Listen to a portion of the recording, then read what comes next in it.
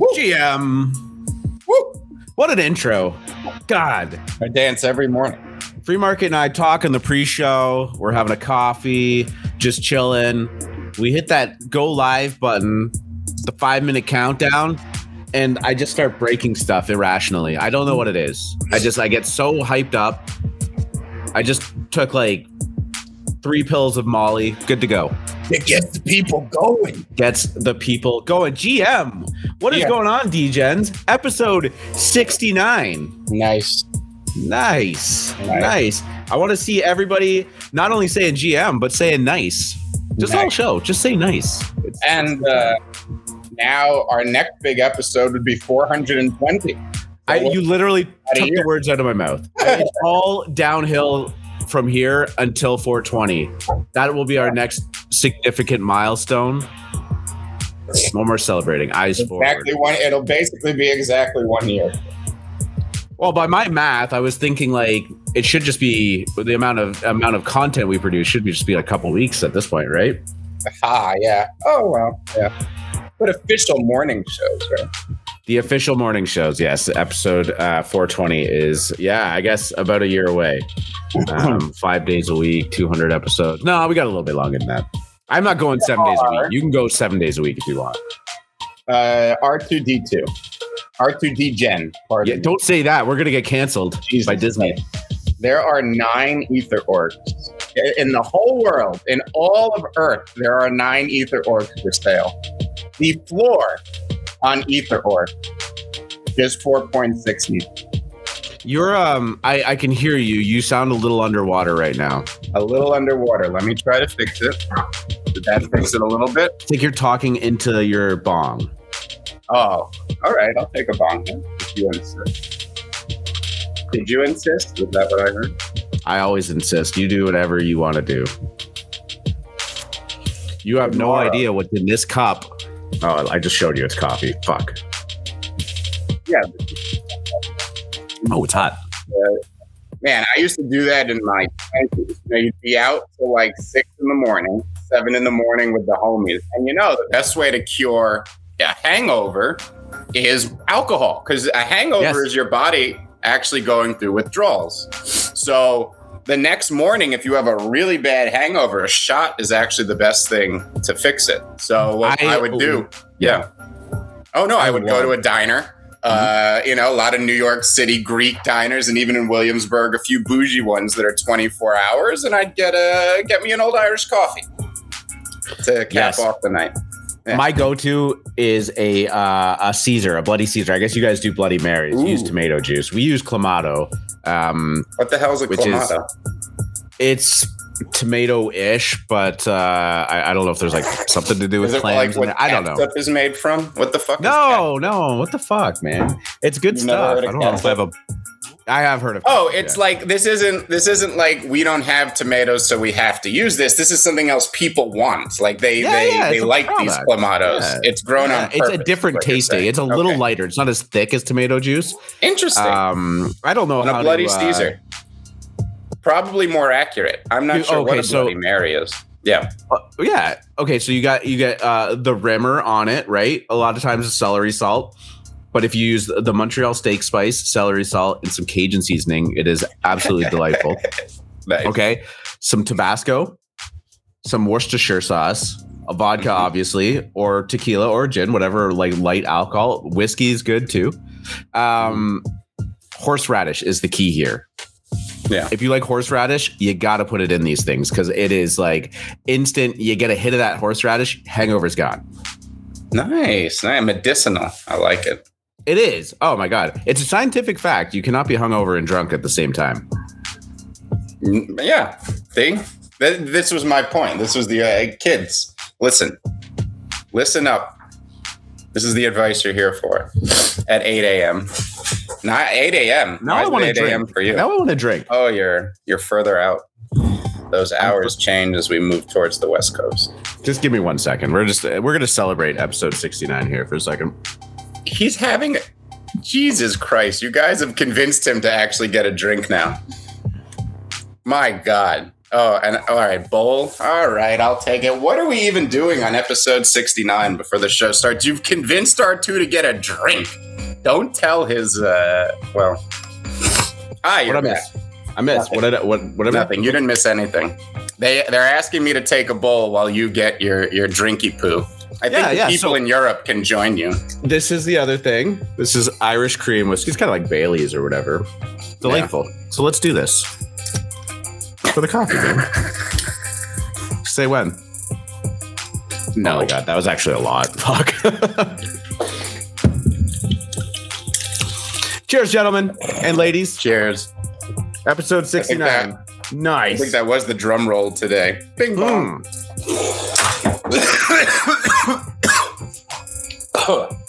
Hey now. Love that we're talking about drinks at 8 a.m. You've clearly never talked to me very much. Somebody else said they want to play basketball with me. You would probably wreck me. Although I can do the basketball spinny trick on the finger. Ready for some high-level NFT analysis, my friend? No, I just want to keep going on this. I'm having fun. No, do the drum roll. No, you know what? All right, I'll do the drum roll. No, keep going. I was going to say, you know what this is a preview of? This is a preview of our Friday night hang that we are doing in the Moon Lounge. Yes, exactly. Tomorrow, 5 p.m. We didn't forget about the town halls. We wanted to make it a little more casual, a little more fun. We're doing happy hour in the Moon Lounge. So join us. I know Nick's going to be there. Drip Cult will be there. I think Scott will be there. And we're just going to all hang out, have a beverage together, and, talk about Alpha Mint. It's going to be good. A little less formal, a little less structured than last time. I'm sure there's some stuff that we could talk about. But yeah, make sure if you're a Moon Lounge member, you're there. I want to see us all in our natural element, you know? I think Play Lost Glitches is inviting us to Russia. He's saying, come over and party. Yeah. He's not in Russia.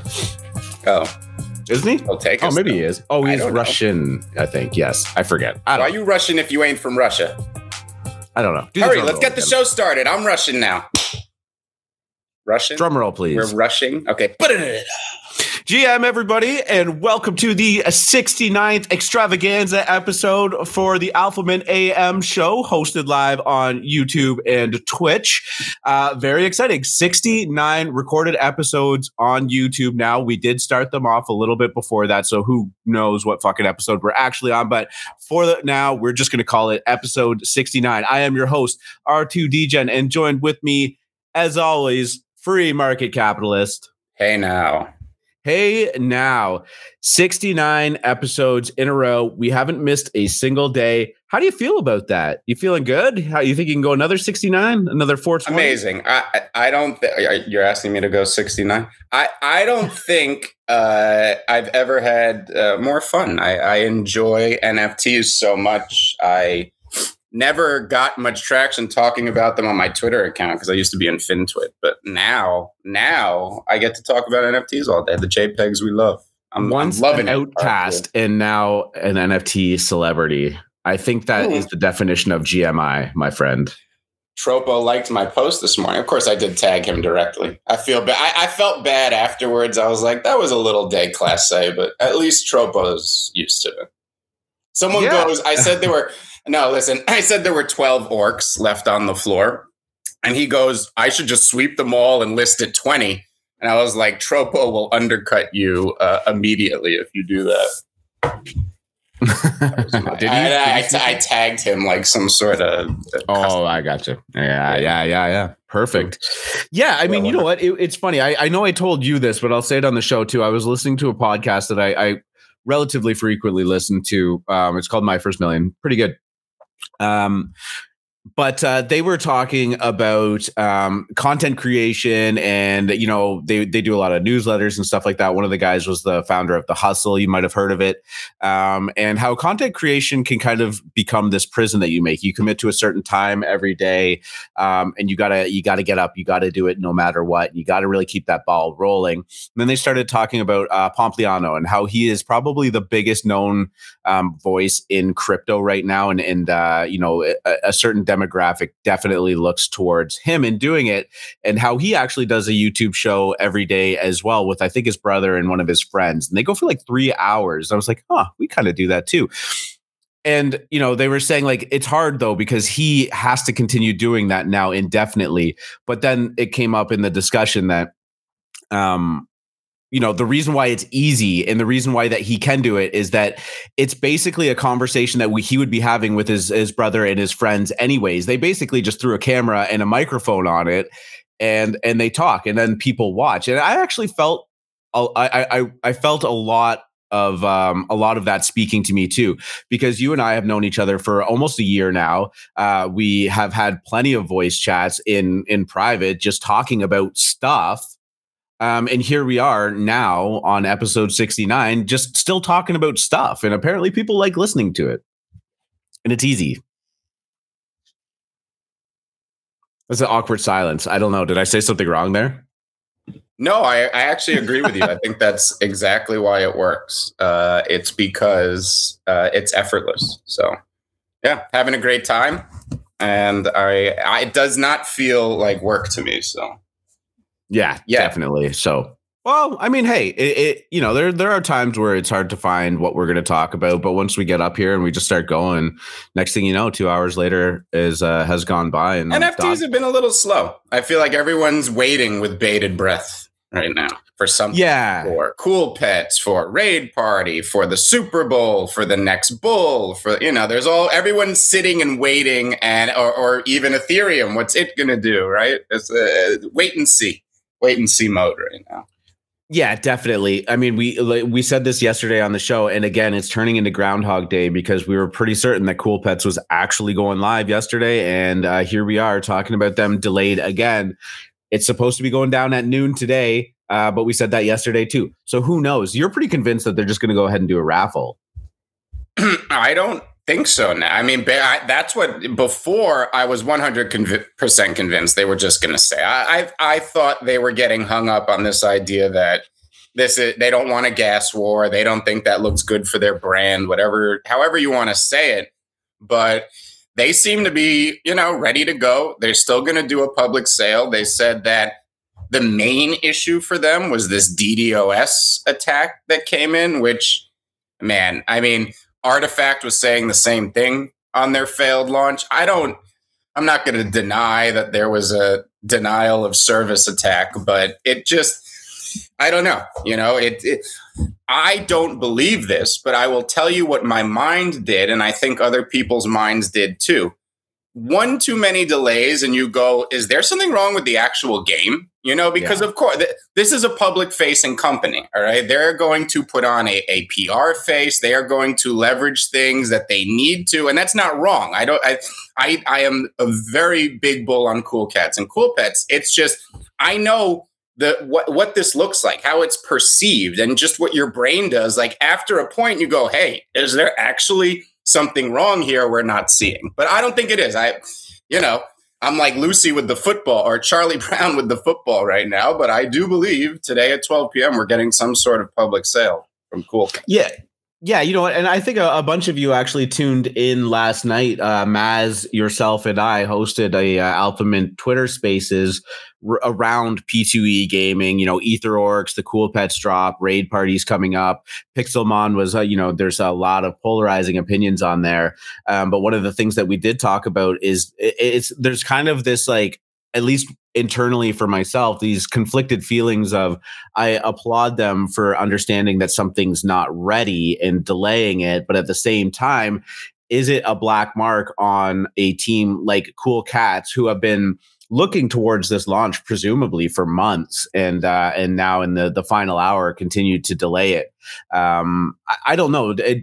I don't think it changes my long-term view on them, but I think people are a little hurt by it. You know what I mean? And I don't know if that sounds corny to say they're hurt by it, but I think there were a lot of people that put a lot of faith into this team. And now I think, you've seen the floor kind of fall a little bit, maybe losing some of that hype cycle that they certainly had going into last Monday, or whenever, I don't even remember when they were originally supposed to drop.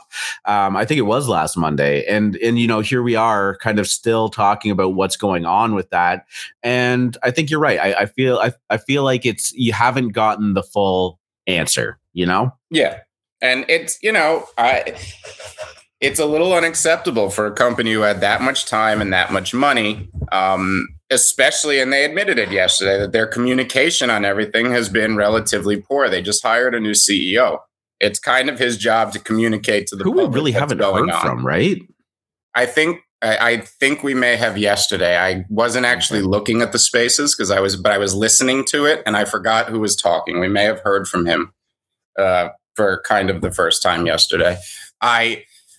I just, so like you said, I don't know if we're getting the full story. And again, I don't really think it matters if they actually have a good product and this is the Cool Cats brand. I mean, I don't think they would be launching it if they didn't think they had a good product. Maybe they didn't do enough testing. Maybe some things went wrong that they didn't foresee, but they must have what they believe is a very good product to be launching it. I think all faults aside, we can assume a company and project of this stature is at least going to do that. The interesting thing, I think, to me, that came out of yesterday was that they have implied they're going to put together the liquidity pool for Milk. Right.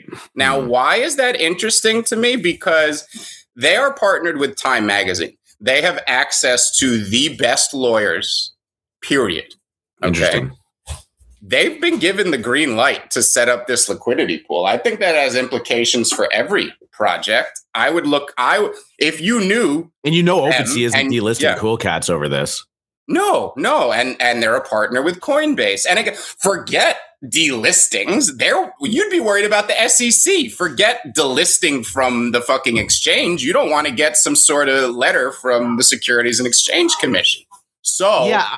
I wonder if there was some kind of weight, because we all know when those liquidity pools first drop, so there's always, bots go crazy while people are trying to get their liquidity in. Big buys and big sells really kind of fuck with that until it stabilizes. But along the way, a lot of people get wrecked sometimes. And I wonder if maybe the weight of that, that looming over their brand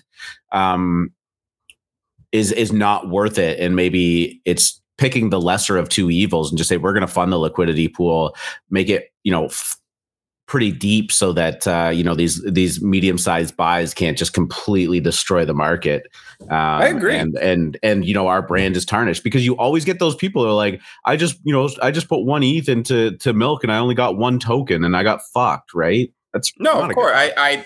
They definitely want. That's why every project wants to fund their liquidity pool. That's no question. But there is no way that this is given a green light without extensive research by their lawyers, by Time's lawyers, so to me, this is a great sign for projects out there with utility tokens. Between Coinbase and now Cool Cats really being aggressive and how they approach it, it's seeming to signal to me that they think that it's okay legally. And that's a big deal, because it's been opaque. Smaller teams don't have access to that type of legal counsel. So, yeah, definitely. That definitely could be a game changer. And I just wanted to say, I left that our spaces last night thinking a lot more about P2E gaming and where it can go. And maybe this is just me or people that are in the traditional gaming space are used to it, but delays are so commonplace in that industry that I wonder if maybe I'm a little bit desensitized for it and I'm not understanding why everybody else is getting so up in arms about it. Because at the end of the day, they do bring in a lot of money to, like, traditional games. That is, they are well funded and you do expect good or better things from these teams. But one of the things that I think is so important with NFT gaming or crypto gaming is getting it right on the first shot, because in traditional gaming, there's no finance at stake for, like, personal finance at stake other than your initial investment in enjoyment. Right? That's really the only return you're getting is enjoyment of the game. The game can be patched indefinitely, not retroactively, but like if something is game breaking about it, the devs can get in there, fix it, and it just works the next time you boot it up. There's not all of these people's tens of thousands, hundreds of thousands of dollars at risk in doing so. When you're dealing with simple minting contracts in NFTs, smart contracts in crypto, it's pretty easy to get them audited to say, yes, this looks good, everything should go fine. But as you start to build out more complex models, games have more fault points that can happen. A decimal being off can have huge implications on how well or poorly a game goes, right?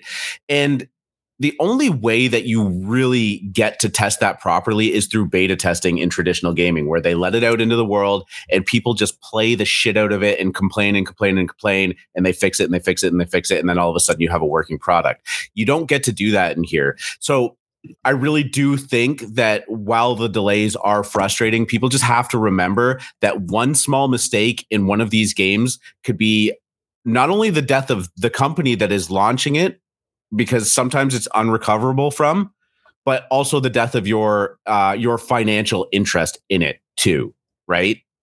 So yep. I'm just saying I would rather them say, look, it's going to be another week, but it's going to be right, rather than fuck it, you guys want it, here you go. And then all of a sudden it's shit, it's a mess, and everybody's, the value of everything just goes to zero. There's a lot at stake with that. There's going to be a lot of road bumps going down with this, not specific to Raid Party or Cool Pets or anything current. But as the space grows, as these games become more and more complex, there's more and more fault points. There's more and more potential security breaches in it. And the onus and the impetus to get it right the first time has never been higher. So I think that we all just need to kind of just take a little bit of a deep breath and understand what's going on here, because a lot of these things that are happening have never been done before.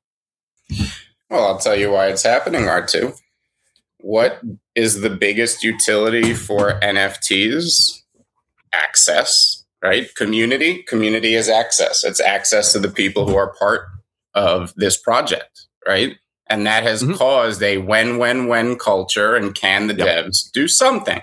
And I think this is going to be a big learning experience for something like Cool Cats, which has now transcended Web3. You have to approach this in a dual manner. And that is from the higher level PR perspective of a publicly traded Web2 traditional company, because they have mastered communication in a sense and mastered risk mitigation in a sense. Web3 is all piss and vinegar right now. It's all risk. It's all quick. It's all when. I think Cool Cats will learn from this, but I think that's what it is. I think it's a culture clash. And I think when you become something like Cool Cats or Bored Ape Yacht Club, you can't even remotely fall prey to the when. Sure, people have access, but I wouldn't feel rushed or hurried in any manner. And I can't chalk any of these mistakes up to anything but that. I mean, and take an extra 2 weeks and kick the tires. One of the great things is you're saying Cool Cats will learn from this. I would imagine the implications will be bigger, in that, as an aggregate market and the intelligence of everything that's going on, everybody will learn from this, right? Yeah. This was a great discussion that we had with Dots yesterday, is that we're all starting from the same start line right now, and everything that happens going forward is uncharted territory. Right. Which, by the way, shout out to Dots for jumping on the show yesterday. That was fucking amazing. Kaiju Kings. Kaiju's on Coinbase. They're having a blast. Yeah.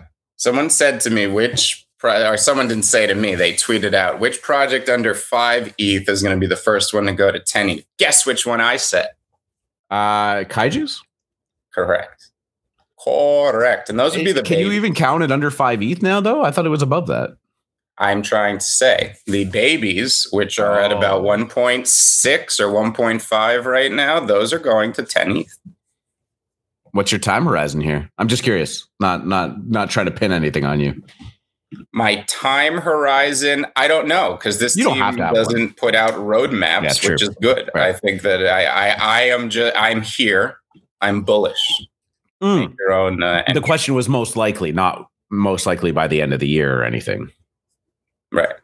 Yeah. Okay. No, I think it's going to happen this year. My price target for Kaiju's is 10 ETH this year. I just don't know if it's going to be, we know we're going to go through a bear at some point in the first quarter. It happens every year. This isn't going to be anything unexpected.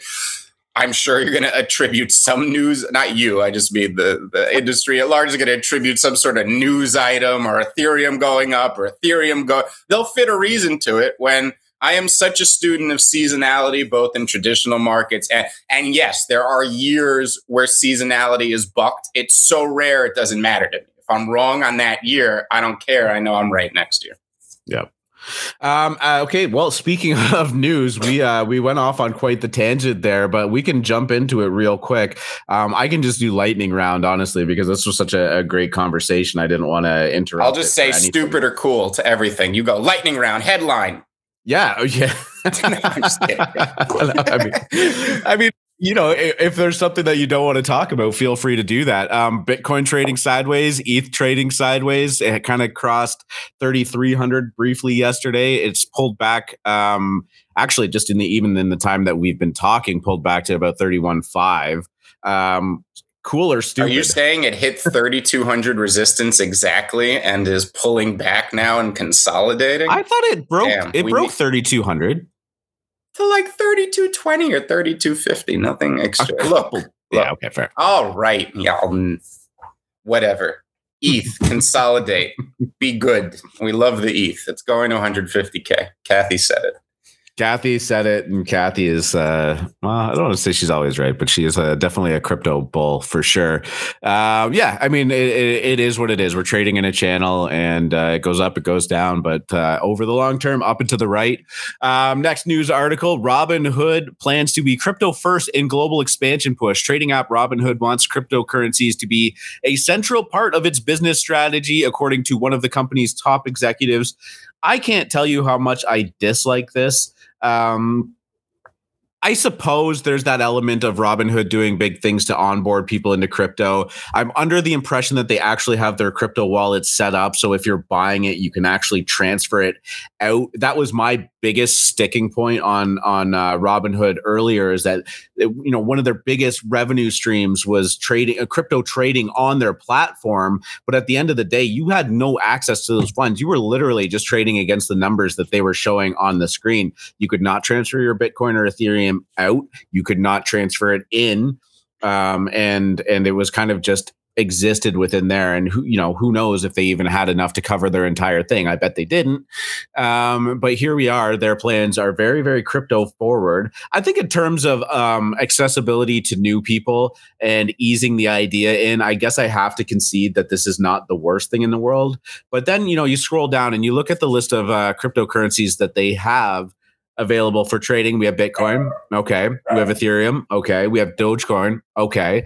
With Bitcoin Cash, Bitcoin Satoshi Vision, Ethereum Classic are still on there. Litecoin, I'm just going to leave off because it just exists. But I mean, I just see this stuff and I just think, like, why are we still holding on to this junk? This is one of those NFT projects that has long been dead, but there's still a couple of people that are bag holding it and are screaming that this is the next thing. Ethereum Classic is going to eventually take over Ethereum. No, it's fucking not.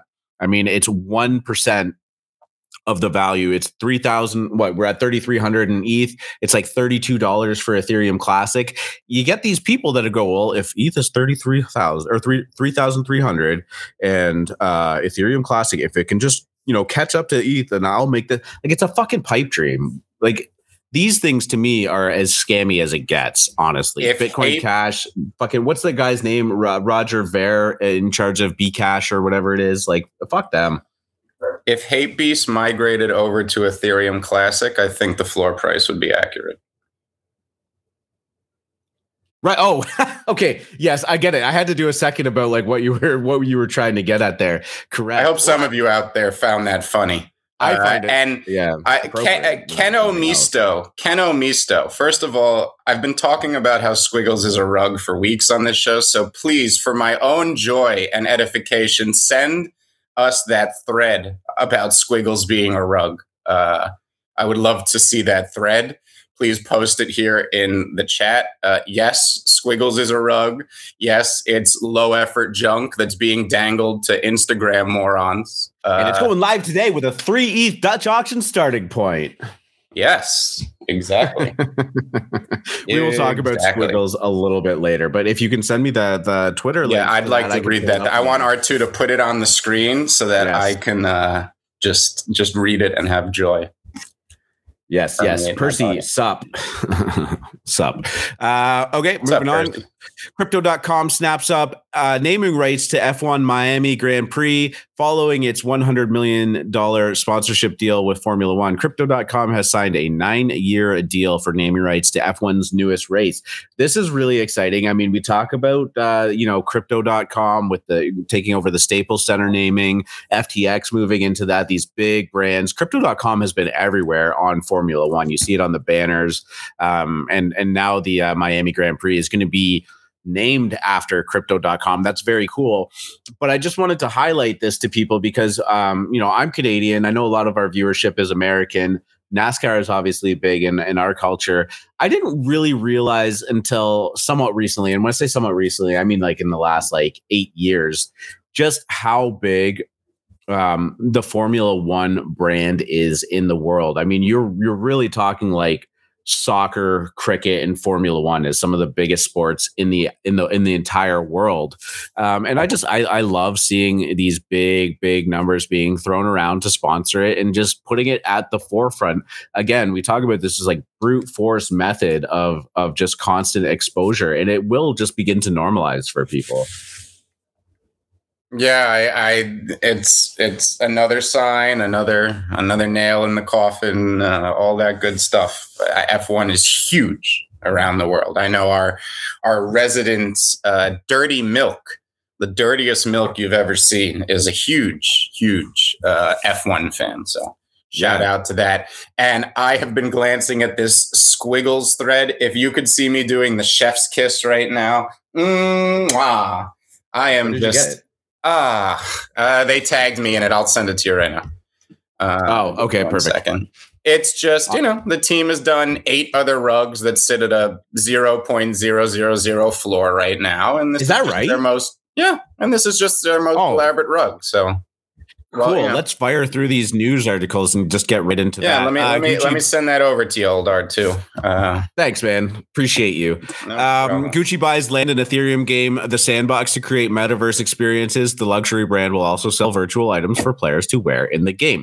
I just wanted to pull this one up as a shout out to FMC, who pegged Gucci as one of the one of the leading brands to get into the metaverse. After we had the Nike and Adidas conversation, kind of threw it up to him as to who would be the next big brand in there. And I believe you said Gucci and Louis Vuitton. So as always, spot on with that call there. So, this is it. Exciting though. Yesterday, Gucci in the metaverse.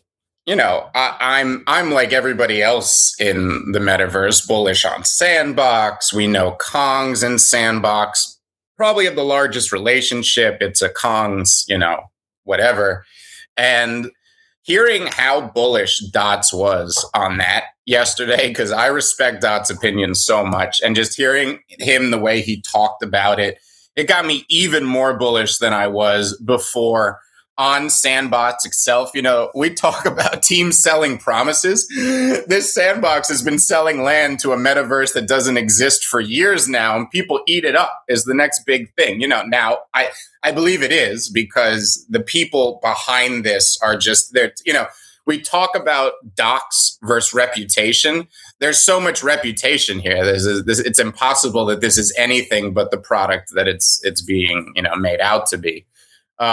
So this is, I think these fashion brands moving in is so damn huge. One of the ways people can even get into crypto, if you have nothing, if you have no money, is places like the Sandbox and DCL have free APIs that you go in and will allow you to make clothing and design things. You don't need anything. You could do it right through their stuff, and you can put it right on their marketplace and sell it.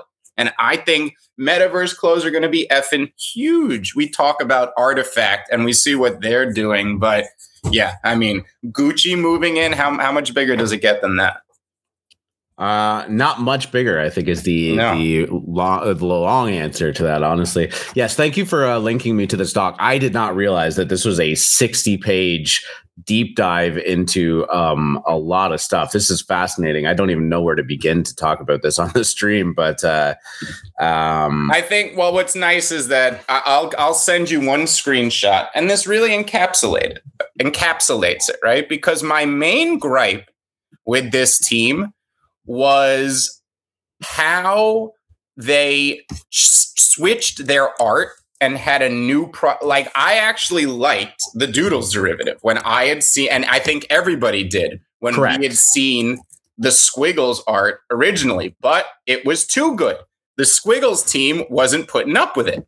And that when they changed it and had new art ready to go like a week later, that was such a red flag to me. Like we talk about teams that are passionate, teams that are what kind of authenticity can there be in rushed out art? And then when we saw what they were rushing out, it was fucking terrible.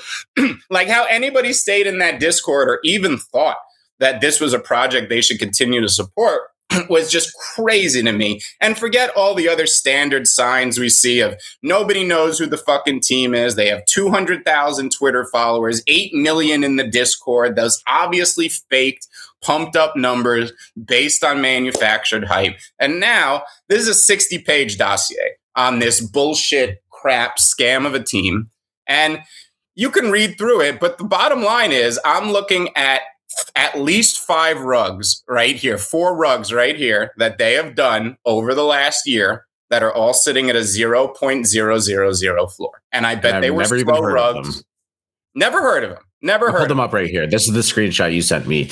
League of Sacred Devils, League of Divine Beings, Vault of Gems, Lucky Buddhas. That one actually sounds a little bit familiar. And it doesn't even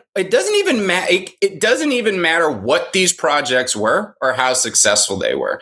Nobody who is authentic and putting out art that is, from a special place, that is a genuine, no one puts out that many projects in a year. This is a fucking project farm. It's manufactured bullshit. It's a stain on our industry. I hope this report gets out there and their Dutch auction. Well, I mean, one fucking NFT. We can tell you from firsthand experience how long it actually takes to work on a project that you put a lot of your time, energy, passion, and love into.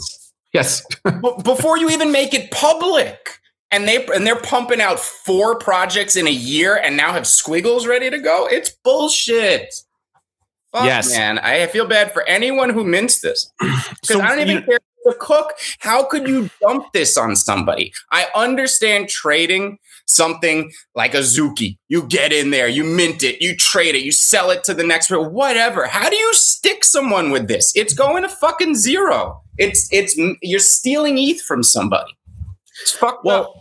They're stealing ETH from the entire community too. And I know that sounds corny or moralistic or anything like that, but let's just suppose that this thing mints out at 3 ETH and how many? It's 1, isn't it? Doesn't it start at 1, I think? Oh, it starts at 3 ETH. The Dutch auction is 3 ETH down to 0.4. Fucking cunts. No, I mean, really, it correct me if I'm wrong, somebody, but I was reading this morning. It's on our drops thing, like, starting at 3 ETH. If this thing mints out, that money is 1 ETH. It's 1 ETH. Yeah, maybe I read that wrong. Okay, well, regardless, starting at 0.2 would be ridiculous with this team. No, it's going to 0. Maybe we just had a typo on our daily drops. I'm looking at it right now, but that doesn't mean that accidents do happen. That was, yes, you're right. That was Pixelmon. Regardless. Okay. So what, like how many thousands of ETH is just going to leave these guys? If you look in this Squiggles rug alert thing that this guy clearly put a lot of time and energy to, tied it all back to all of this shit. I want to actually read it because I know that we got to kind of say like allegedly and whatnot. But oh no, it's not loading. Perfect. It's probably, hopefully it's not allegedly. Loading. Because this is what we do, yo. No, seriously. No, I get it. No, I know. We're on here to analyze projects, all right? And the last one we talked about like this was Fishy Fam. Yep. And lo and behold, 3 days ago, what does this scumbag of a company do? They airdrop one of their shitty JPEGs into Steve Aoki's wallet and then put out tweets like he just bought it. They tried to make it look like Steve Aoki just joined the Fishy Fam gang, and their own fucking community called them out. People started selling because of that bullshit lying marketing tactic. You know what type of team would do that? A fucking slow rug, a scam bullshit cock-faced team. Here's where like they tried to justify it too, and they're like, "Well, Steve Aoki was on the whitelist because he asked." Well, you had a lot of people on the whitelist, so Steve Aoki just gets to ask, and he's on there. Okay, like fine, whatever. I get it. It's part of the marketing thing you do. Steve Aoki couldn't mint. Yeah, well, neither could like 1,200 other people because you fucked your contract up so bad that the people that were actually there trying to support you from the beginning, whether or not it was a rug, got fucking rugged too. And then Steve Aoki comes back, or you're saying, oh, we just owed this one to Steve Aoki.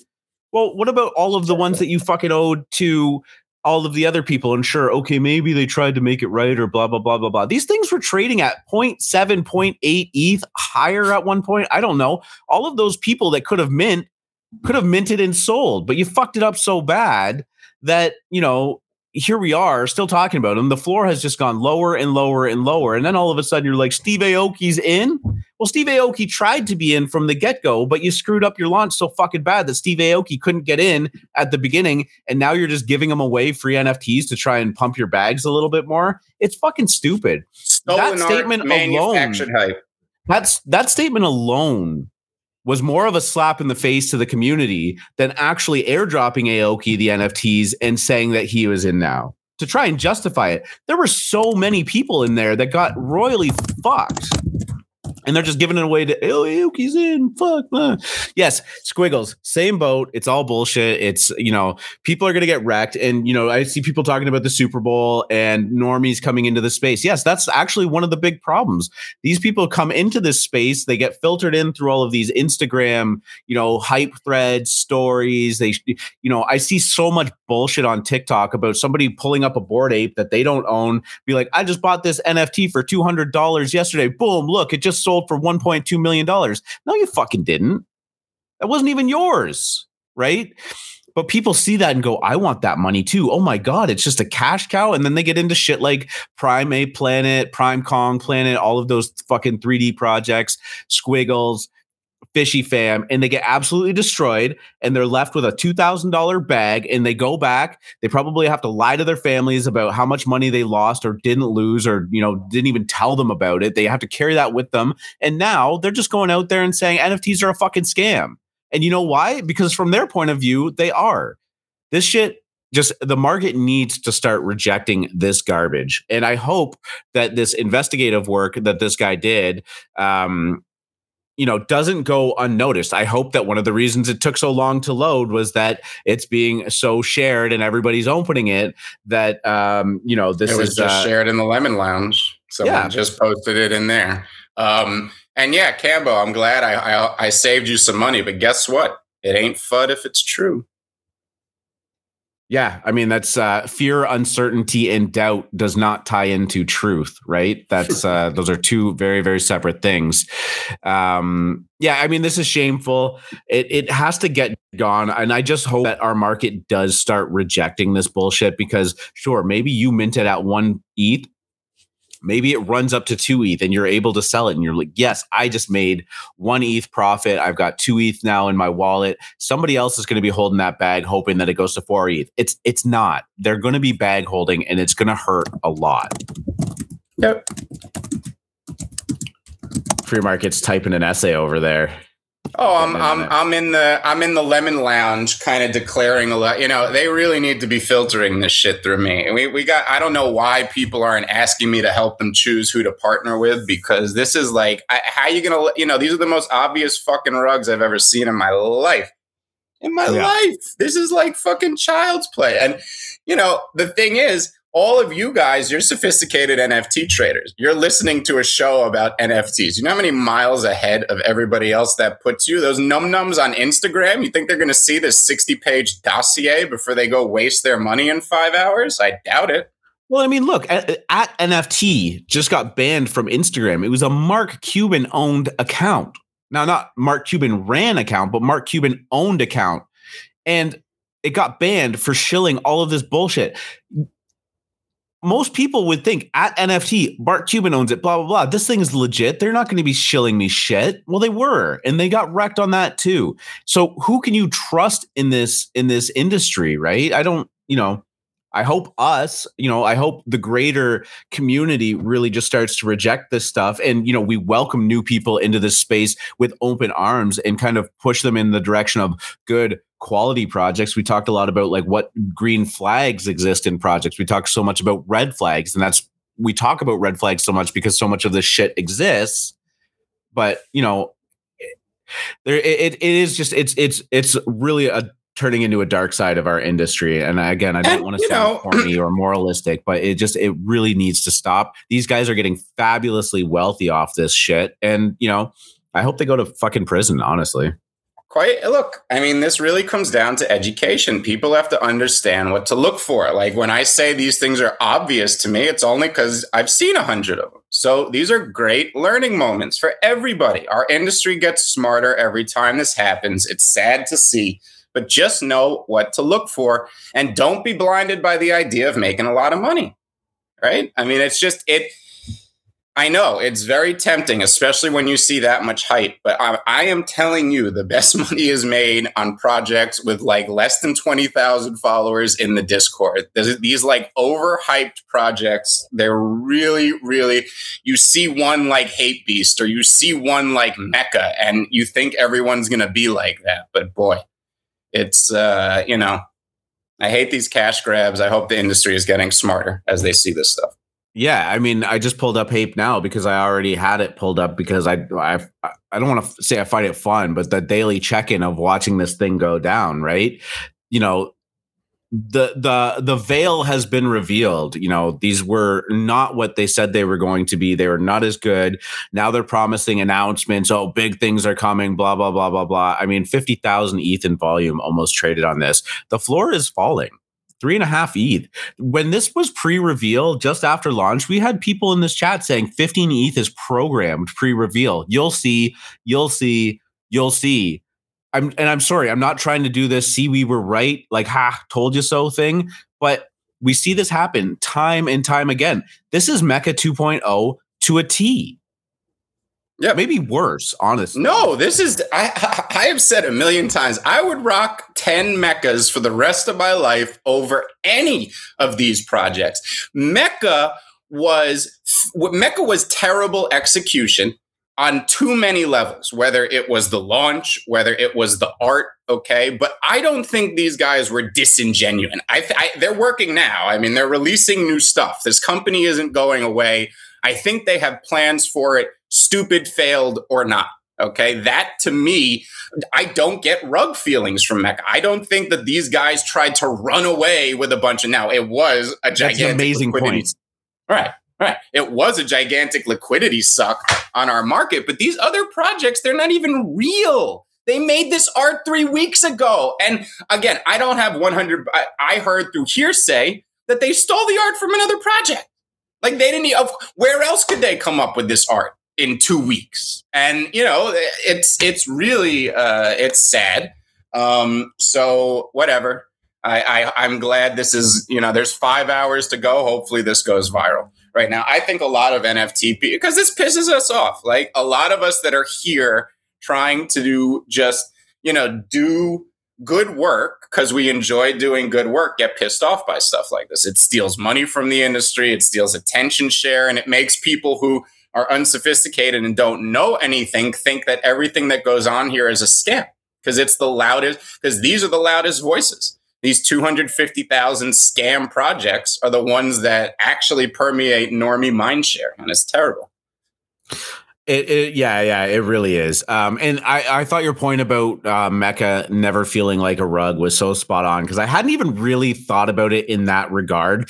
But if you were around for Mecha, if you were in the Discords or the communities talking about Mecha, those people who were minting Mecha, we weren't exactly a fan of how it all went down. I mean, it was a raffle, so you had your fair share at getting in and minting. Pre-reveal, it went to astronomical heights, much like Hape Beast did. The reveal was delayed. They had some issues with the art, apparently. I don't remember ever actually feeling like it was a rug at the time, and I never really put myself back in those shoes and thought about it. But definitely have felt that way about so many of these projects. Some people are saying Karafuru is is revealing today too. Again, like, we are 16,000 ETH in trading on Karafuru, almost 17 now. The reveal is apparently going down today. But again, what are we almost to? Oh, they are revealed now, actually. You want to take a look at them? Yeah. I wasn't. I thought the reveal was going down a little bit later, so I had it queued up. I refreshed the tab, and there they are. But I memean, we have to expect these brands to start doing better, because these extending that reveal. People paid $12,000. Well, what I was going to say is extending that reveal is, who's winning is OpenSea, right? Like, this is the break. You're sitting at a poker table, throwing money in, redistributing it, and then it's slowly all coming off the table. Oh my God.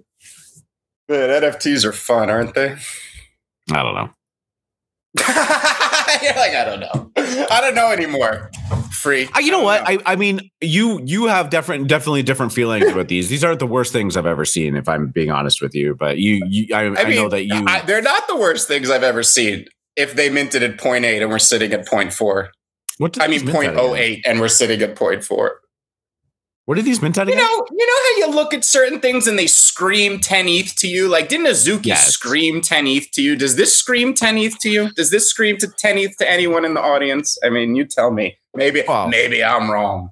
No. I mean, yeah, Azuki screamed 10 to me eventually. That one kind of got ahead of itself too, right? Like, the expectations that these things are just going straight to 15 ETH and holding it's getting very weird. There's not that much money in this ecosystem yet. You got to think about how much money 15 ETH actually is, right?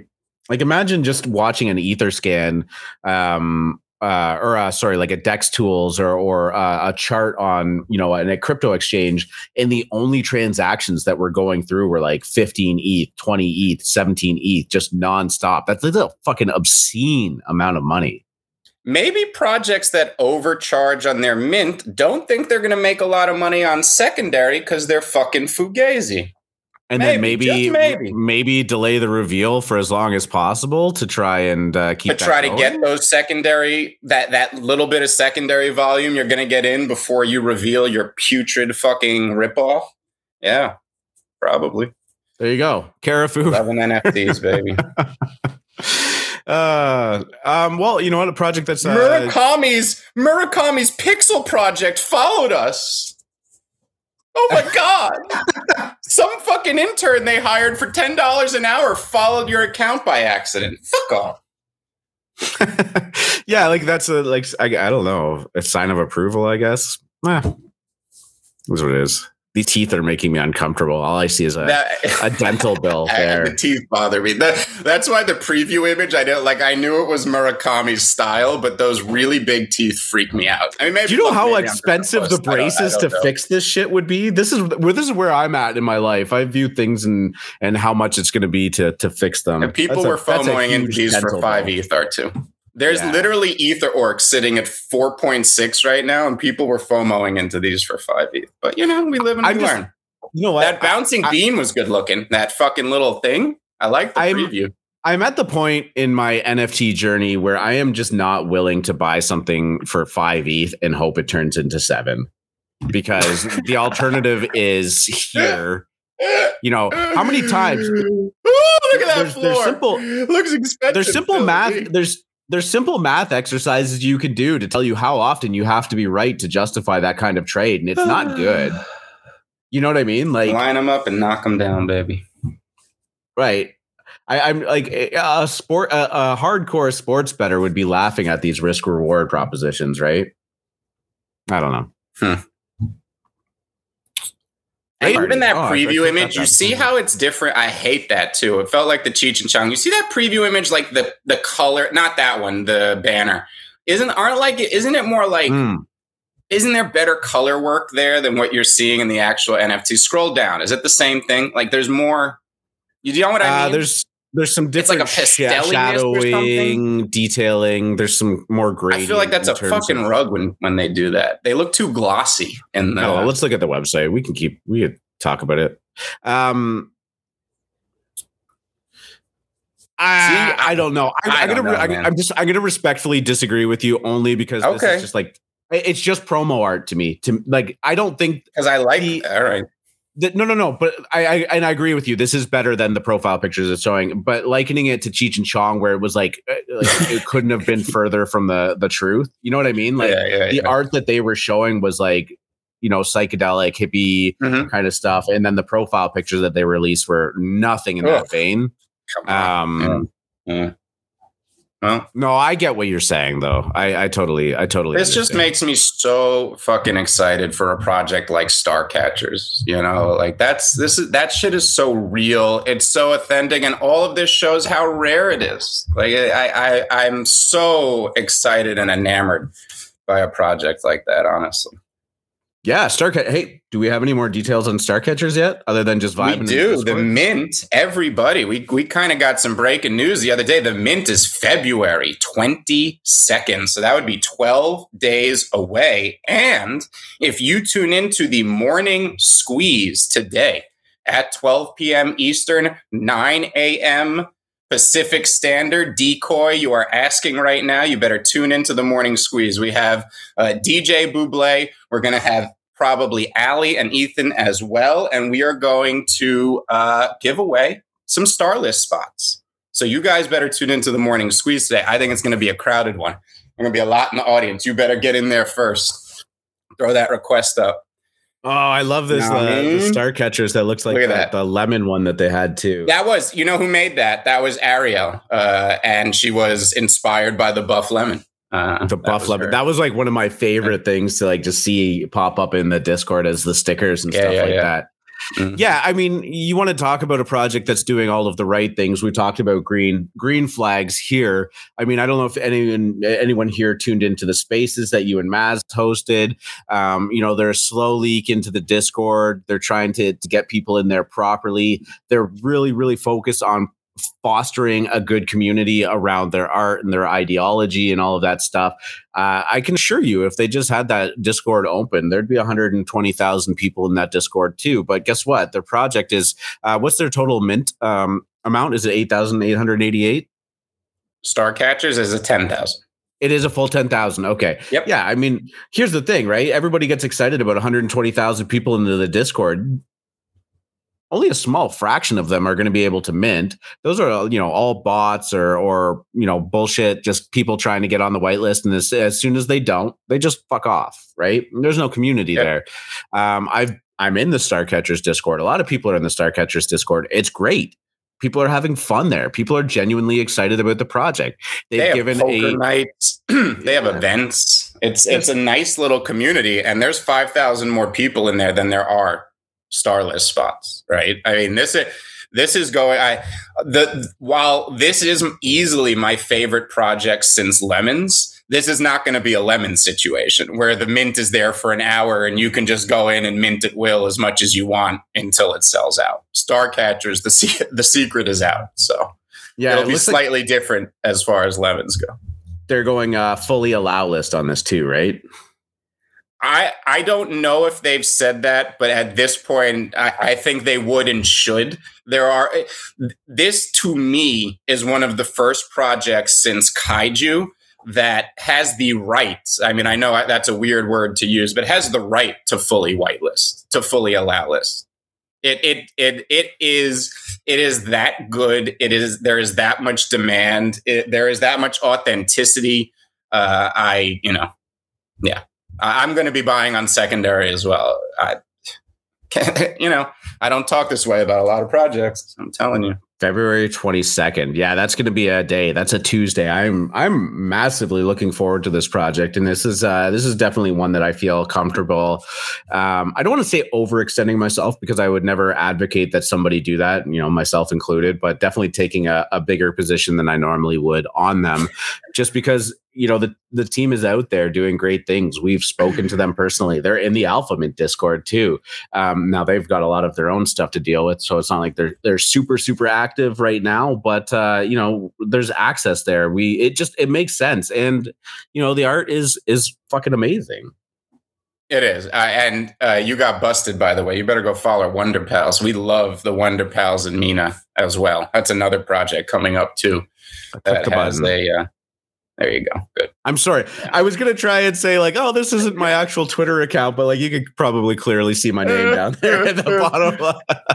Yeah, shout out Mina and Wonder Pals. They just announced their date as well. Look, this is shaping up. Look, this is shaping up to be a Lemons Cool Man's Alien Friends-esque week.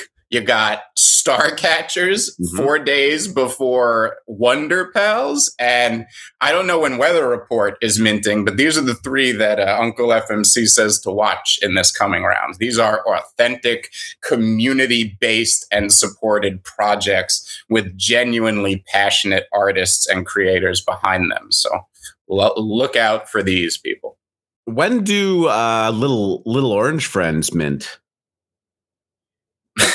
Okay, I'm sorry. I shouldn't give them attention. Oh yeah, JCV, don't worry. We'll get to Cereal Club. This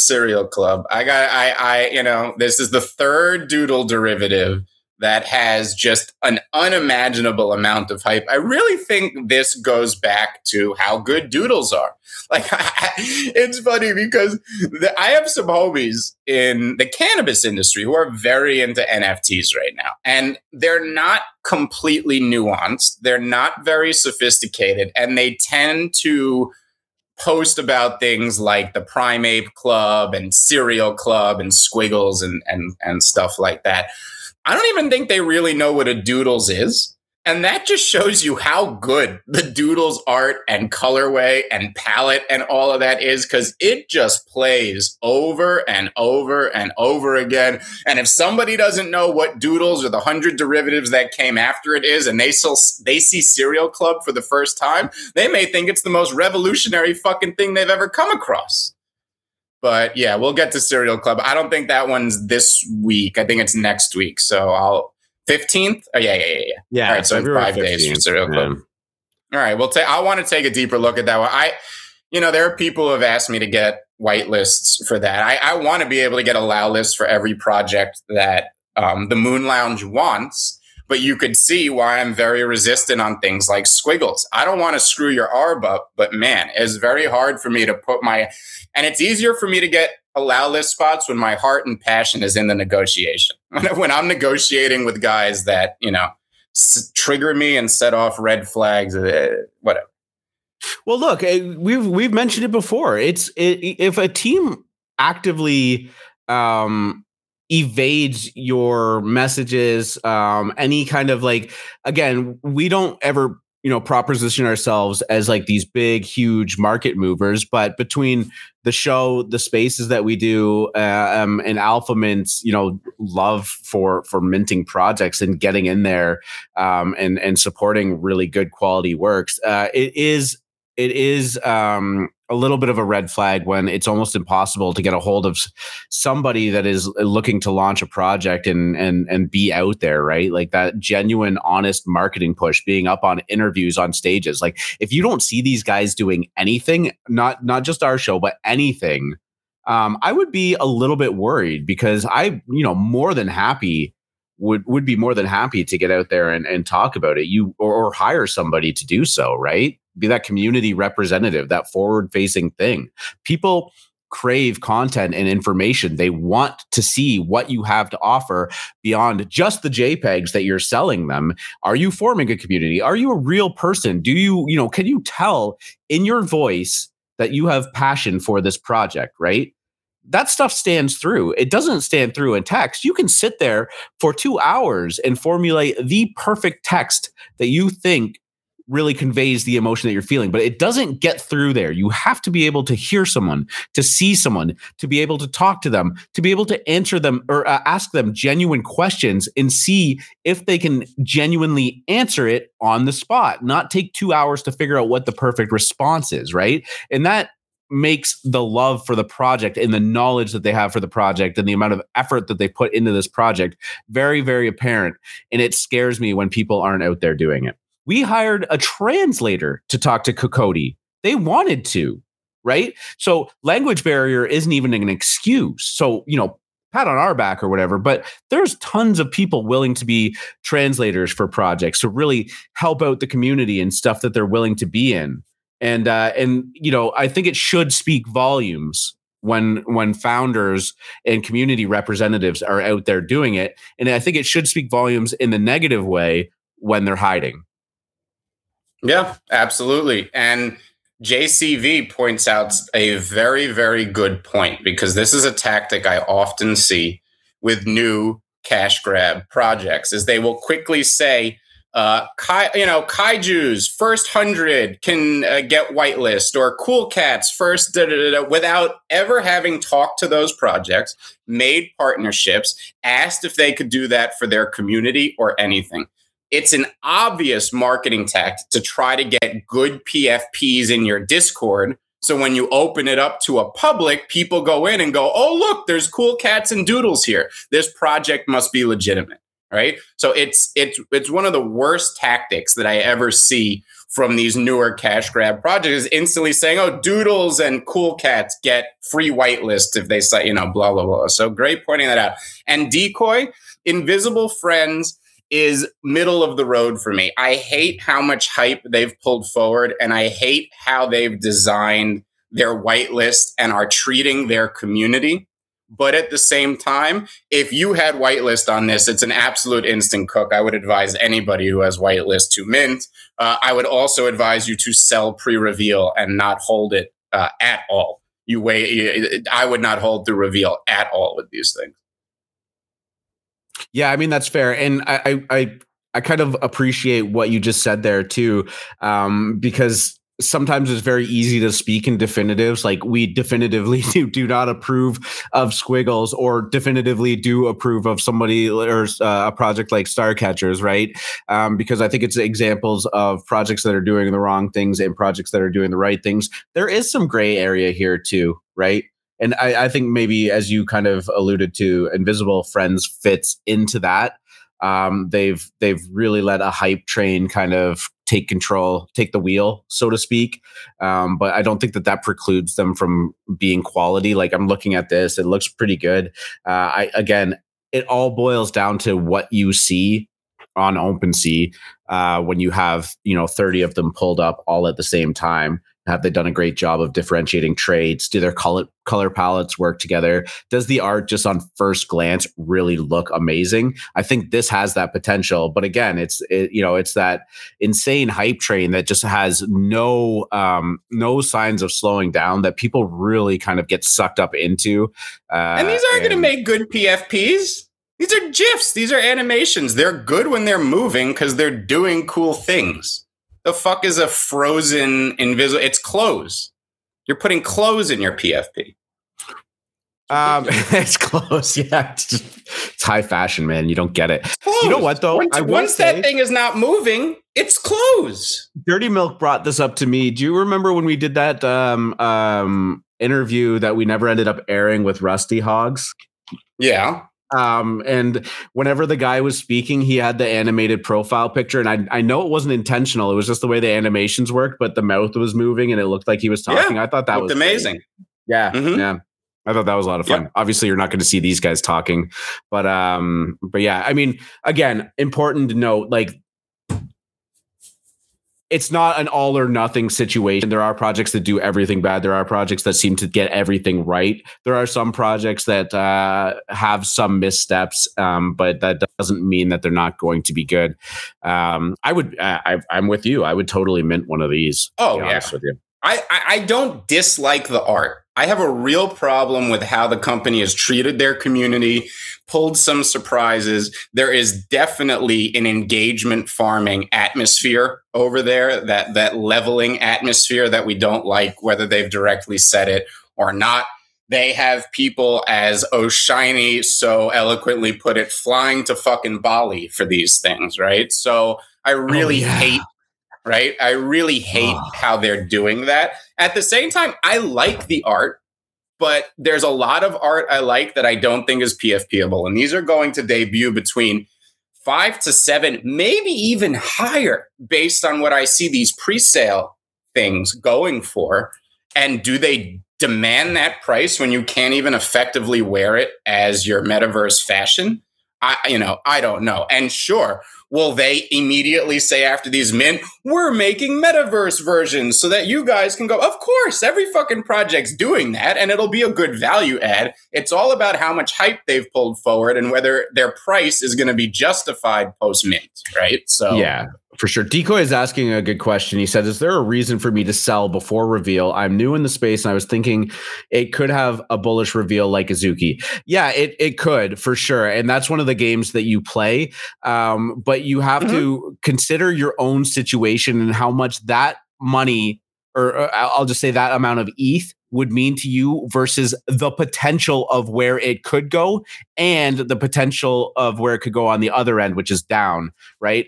Azuki was in this market, it's been a little bit weird because I think we've been surprised more often than not, but Azuki was a very rare exception where they didn't have any gigantic announcements after the reveal, and it continued to just go up and up and up. But the art and the quality of the project, I think, was good enough to really like sustain the hype cycle after. I think the reveal surprised a lot of people in the quality of it and their enjoyment of wearing them in their profile pictures. And I think that made it very, very sticky. Typically pre-reveal, the price is inflated above what the post-reveal floor will be because you're baking into the fact that there is a chance of a one of one or a rare that maybe you can sell for 20 ETH or 50 ETH, depending on how hyped the project is. For something like Invisible Friends, if you manage to pull a one of one, sure. I mean, there's a legitimate chance that you could get 75 ETH from this. I wouldn't think that that's crazy. You know what I mean by that? Like, is a one of one gonna? These are so good for what they are. Is a one of one gonna stand out? I'm curious. Have they teased any one of ones from this? This could be This could be a collection where the floors look so good that what? I don't know. I don't know what is a one of one. I don't know how common this skull tray. They all look like one of ones to me. They're very good. I don't. I do not deny how good they are. It's really just about how much money is in the market and how much hype they're pulling into their pre-reveal, which is max. There's no, you could not have more. This is Mecca 2.0. If we're ever going to call anything Mecca 2.0, this is it. Hate Beast wasn't it. This is good art, genuine people who maybe are running their community and launch in a way that we don't, quite agree with. But I believe they're genuine. I don't believe this is any type of rug. Correct. It's just we have to see where these open after mint because, hey, if they opened at 3 ETH, I mean, what did it? Azuki was sitting at 2 or 3 ETH. That wasn't a ton of hype pulled forward. All right. These are likely going to open much, much higher. I think DK is holding one already.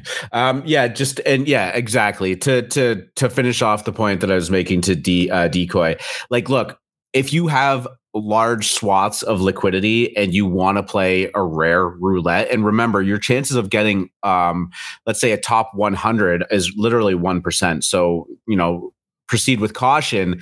Are you? Let's say these get up to 5 ETH pre-reveal. Are you willing to risk most of that for a shot at 75 ETH? And if you have the liquidity to sustain that, go for it. If you are sitting there going, this 5 ETH would really make a huge difference to me, there's a good chance that you probably need that and you probably should take it, right? It all boils down to some kind of like internal math that you have going on where you say the percentage of this happening is this much and the percentage of that happening is that much. Where do I stand in that regard and how much will it hurt me if it doesn't happen the way I think it will, right? Mm-hmm. I'm very torn out because I love, this is fabulous. This 101 is fabulous. But my question is the fabulousness, like if I were going to break this down like an analyst, the fabulousness of this GIF is the water leaking out of the bottom of him, right? It's one of the cooler features of this thing as it moves is that he's made of water and it's leaking out. That won't come through in a profile picture. Okay. Sure. All you're going to get is the top with that octopus. Okay. When you see an Azuki one of one, you instantly know it's a one of one. When you just zoom in on the head, you're not going to, and if you pull this one profile picture, come on, guys, come on. So this, you know what this is to me though? This is great art. This is what a digital screen on your wall would be fabulous. I would love to have one of these invisible friends on my wall. Would I pay 1 ETH to have one of these on my wall? Sure. Am I going to pay the 7 or 8 ETH these open in the pre-sale after they mint out? Fuck off. Yeah, exactly. I mean, you're saying this will be your second mint ever. What a pull, bro. Amazing. I'm saying to him, he said, just said it's his second mint ever. And I'm saying, yo, you just won a lottery ticket. Yeah. Like, congrats. Mint it happily. Take that money. And here's the important thing. You got to get comfortable with the fact that you can be sort of wrong, right? Like if 5 ETH is all of a sudden going to 5x your entire liquidity pool, you got to be comfortable with the fact that you can safely take that. And if it goes to 10 ETH, it's another double. That's great. But you're taking that chance, right? So just keep your eyes forward and don't look back and go, oh, I should have held it. I should have held it. I should have held it. I should have held it. Eyes forward. And, we kind of shit on the term profit is profit sometimes, but, 5xing your entire NFT net worth off one mint is like good profit. I would say that falls firmly under good profit. Yep. Oh yeah. I mean, this is great for anybody who got on this whitelist or owned those NFTs that were essentially worth. It was just like Kaiju or just like Artifact. These NFTs were literally relatively worthless and then turned into absolute wealth. Wealth. Yep.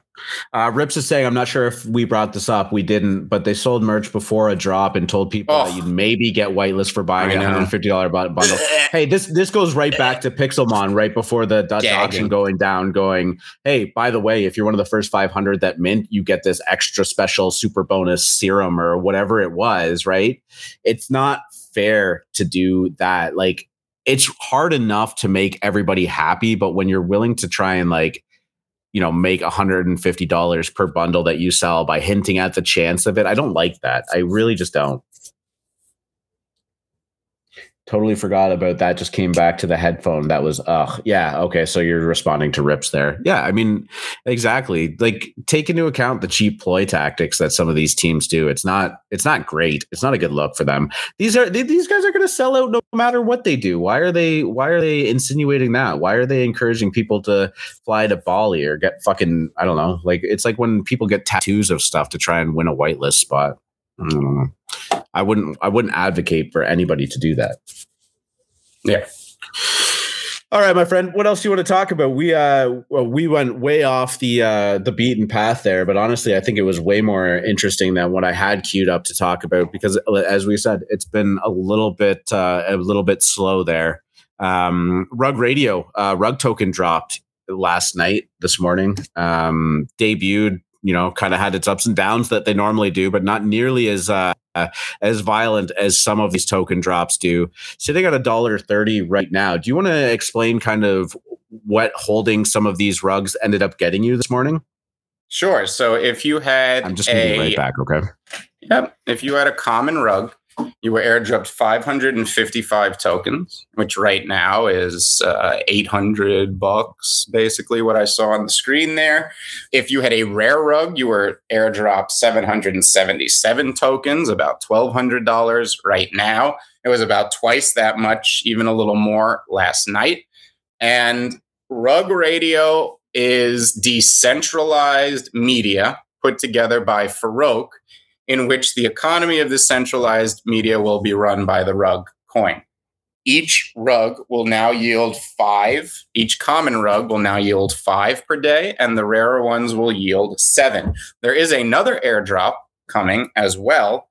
Don't quote me on these amounts, but I believe it's about 150 for the commons and a little more for the rares. So with these airdrops, there tends to be a pretty common pattern, which at least looks like it's playing out right now, in which they debut and people quickly take the free money after the pop, which is kind of what you're seeing in this chart. And it went all the way up to about $2.50, even a little higher, closer to $3, and then fell all the way back down to $1.30 now, is trying to find support. And most of these airdrops have actually rallied pretty well after that initial pump and dump that people do with these airdrops. Because again, it's hard to say no to free money. You can't really argue with that. But if you believe in rug radio long term, like I do, I am holding my rug, I am holding my coins, and I have a good feeling about Farouk's ability to kind of run a good media empire over there. I mean, you look at Keith Grossman, who absolutely aped these things and tweeted about how much he believes in the thing that Farouk is putting together over there. That was such a big sign to me, as this guy is a media expert. He comes from one of the largest old media organizations out there, and he's basically investing in Farouk and this new media startup. It was very bullish to me. So I am holding my rugs. They quickly dipped right after, and they've kind of climbed back a bit. I think they got as low as 0.5, but as people saw there was another airdrop coming, the exact amount of that airdrop based on the price of the token, that premium has now been put back into the rug. So they were a little over 1 before. They're now a little under 1 now. There is one more airdrop coming. I do think there is opportunity to buy these rugs after the airdrop, as people tend to paper hand them. And if you believe in the long term like I do, that's a great opportunity to pick some up. That's not bad passive income right now. $7 a day, $2,100 a year. Yeah, I mean, I actually was just looking at this, and it looks like a pretty palatable entrance point right now based on where they've got and the plans that they have. I mean, this is a pretty far forward looking investment, right? Like, I don't think that you can necessarily buy these right now and expect them to be at 3 ETH in a week or anything like that. Much like you shouldn't with a lot of projects that launch. But yeah, I would say if you're looking to get into this, or if I was getting into this, it would be more of something that I'm going to be comfortable with it sitting in my wallet for quite some time. Yeah, definitely. I'm bullish on it, and I actually liked the art. I know it was a little divisive. I found it clever. I thought it was well done, like the textures there, hearkening and throwing back to all of the NFT projects of yore, both the good ones and the rugs. And it should have just been all rugs, honestly. I know, but I liked it. I thought it was a nice wink to those of us who are in the industry. And I know Farouk is new, like he really only came in last year, but he likes it here, and he's putting in a lot of work. So I tip my hat. These are infinitely better than the 888 Jason Seif rugs, where there was like 8 tiers of rarity, and you literally couldn't even tell them apart. So, yeah, I mean, I think Farouk is taking a very ambitious project here going forward, and if you're going to bet on his success and his capability in this, then yeah, I mean it seems like a pretty good play. If you don't like Farouk, then I mean, it is what it is. I wouldn't advise you be in there. It all depends on where you're looking for this to go and how competent you think he is in building this. And if you don't like Farouk, maybe I would examine as to whether my own personal biases were getting in the way of me making money. Yeah, I mean, that's a good point. I mean, like, if you trust it, I don't know. You know what I'm saying, right? Yeah. Yeah. Bunny Buddies. I don't know what the 888 collection. What do they do? Just whitelist opportunities? Honest to God, don't even bother. You'd have to toss us a link. I don't know what Bunny Baddies is. Toss us a link. Bunny Buddies. Oh, speaking of 888, did you see that? Did you see that he tried to go after a scam collection on OpenSea and they delisted the actual collection? I did. Yeah, and I think that that was hilariously ironic because the joke afterwards was that they actually just delisted the correct collection. Yeah. Freudian slip on the part of OpenSea there. They knew the good thing that OpenSea has actually done in a while. Right. Their subconscious knew what needed to be done, but they didn't realize it till after they did it. Googling Bunny Buddies NFT. Let's see. Maybe this is the proper Twitter. Okay. Yeah. 55,000 followers. I got to believe that this is the right one. TOS. I use Thinkorswim for all my futures and options trading, to be honest. You know why? It's the best charting software in the game. I see a lot of people, they go out there, they pay a few $100 extra for. I'm like, are you kidding me? Thinkorswim has some of the lowest fees, and that now I know that their futures and options are a little more expensive, but now everyone's trading stocks for free. Thinkorswim is the best charting software out there. I absolutely love it. And I know you weren't talking about Thinkorswim. No, he was talking about terms of service. Yeah. Mm-hmm. Oh, those really long legal documents that you have to click. Yes, I agree to the TOS. I trust that all of you DGens properly read every word in there, because you never know what could be in there. Why do we talk about these 3D projects every day? How has no one learned? Well, I mean, I guess that's why we talk about them every day. Why we're here, baby. You're learning.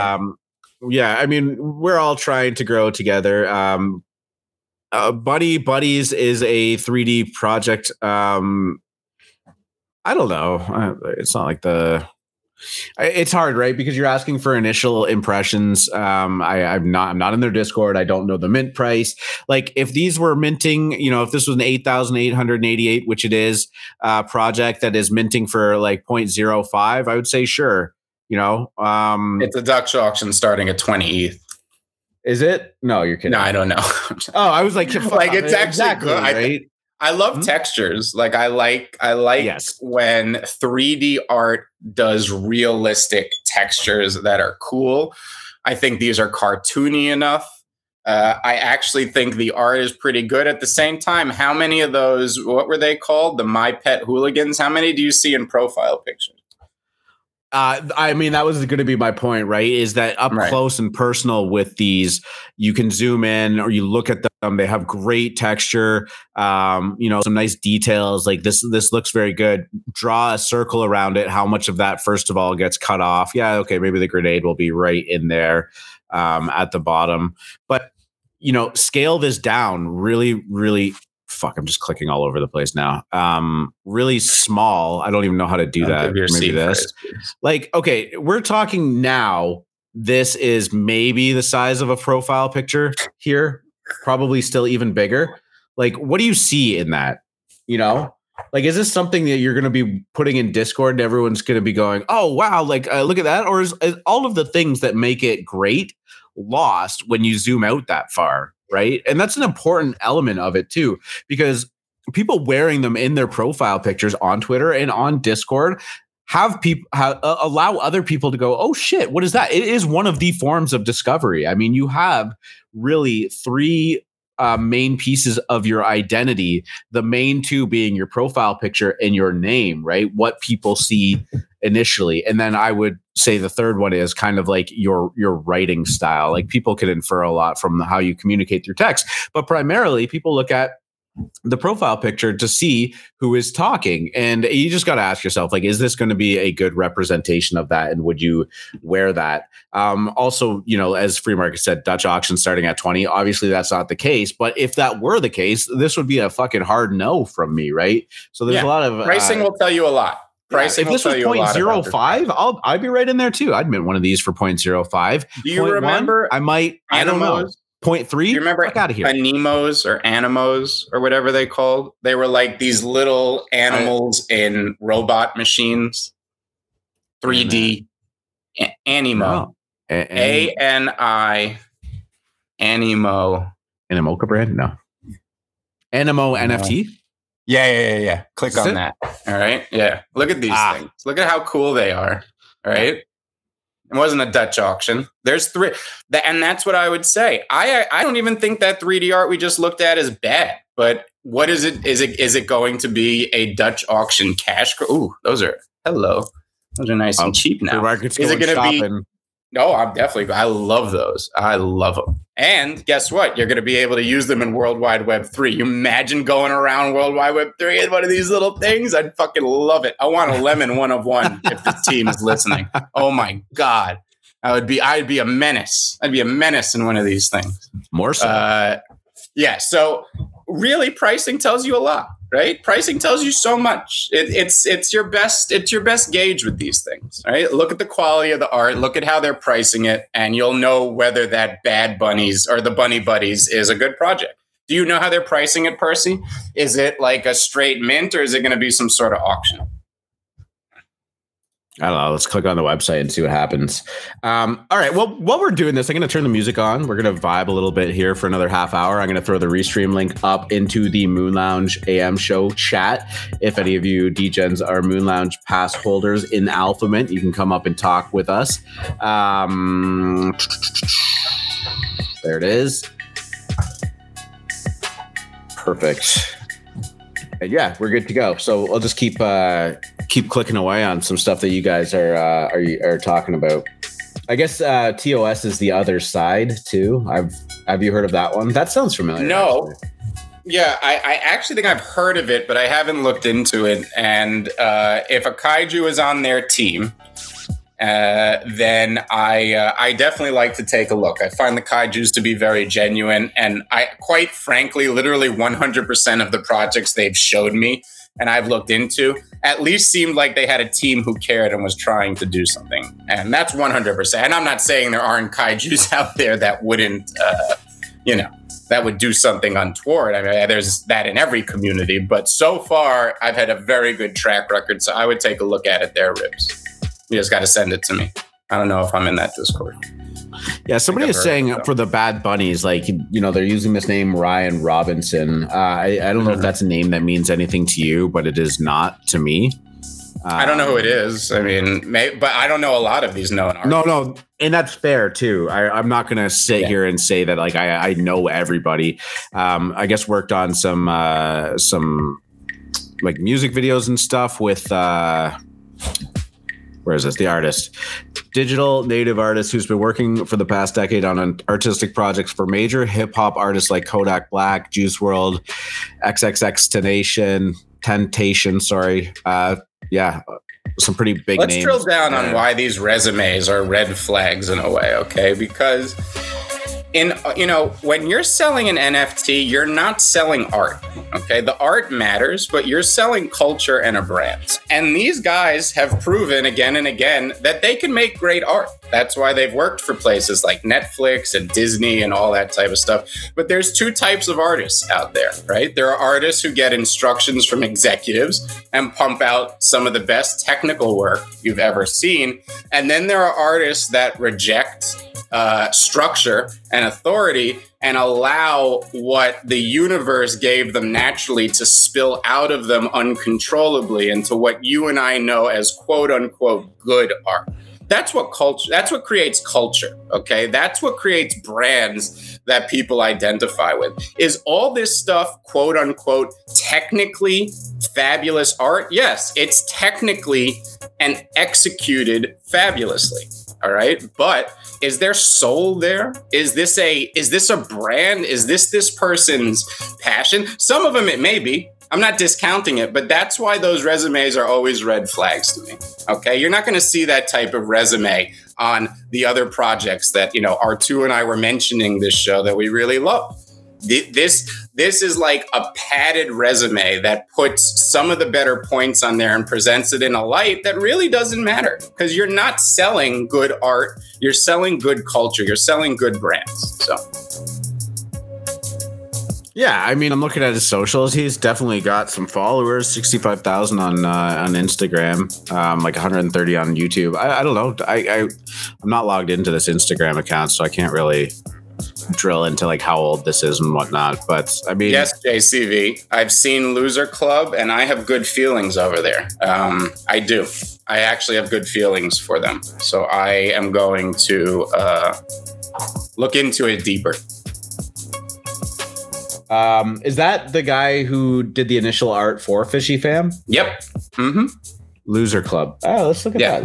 Let's give that some pretty good, actually. Pretty good art.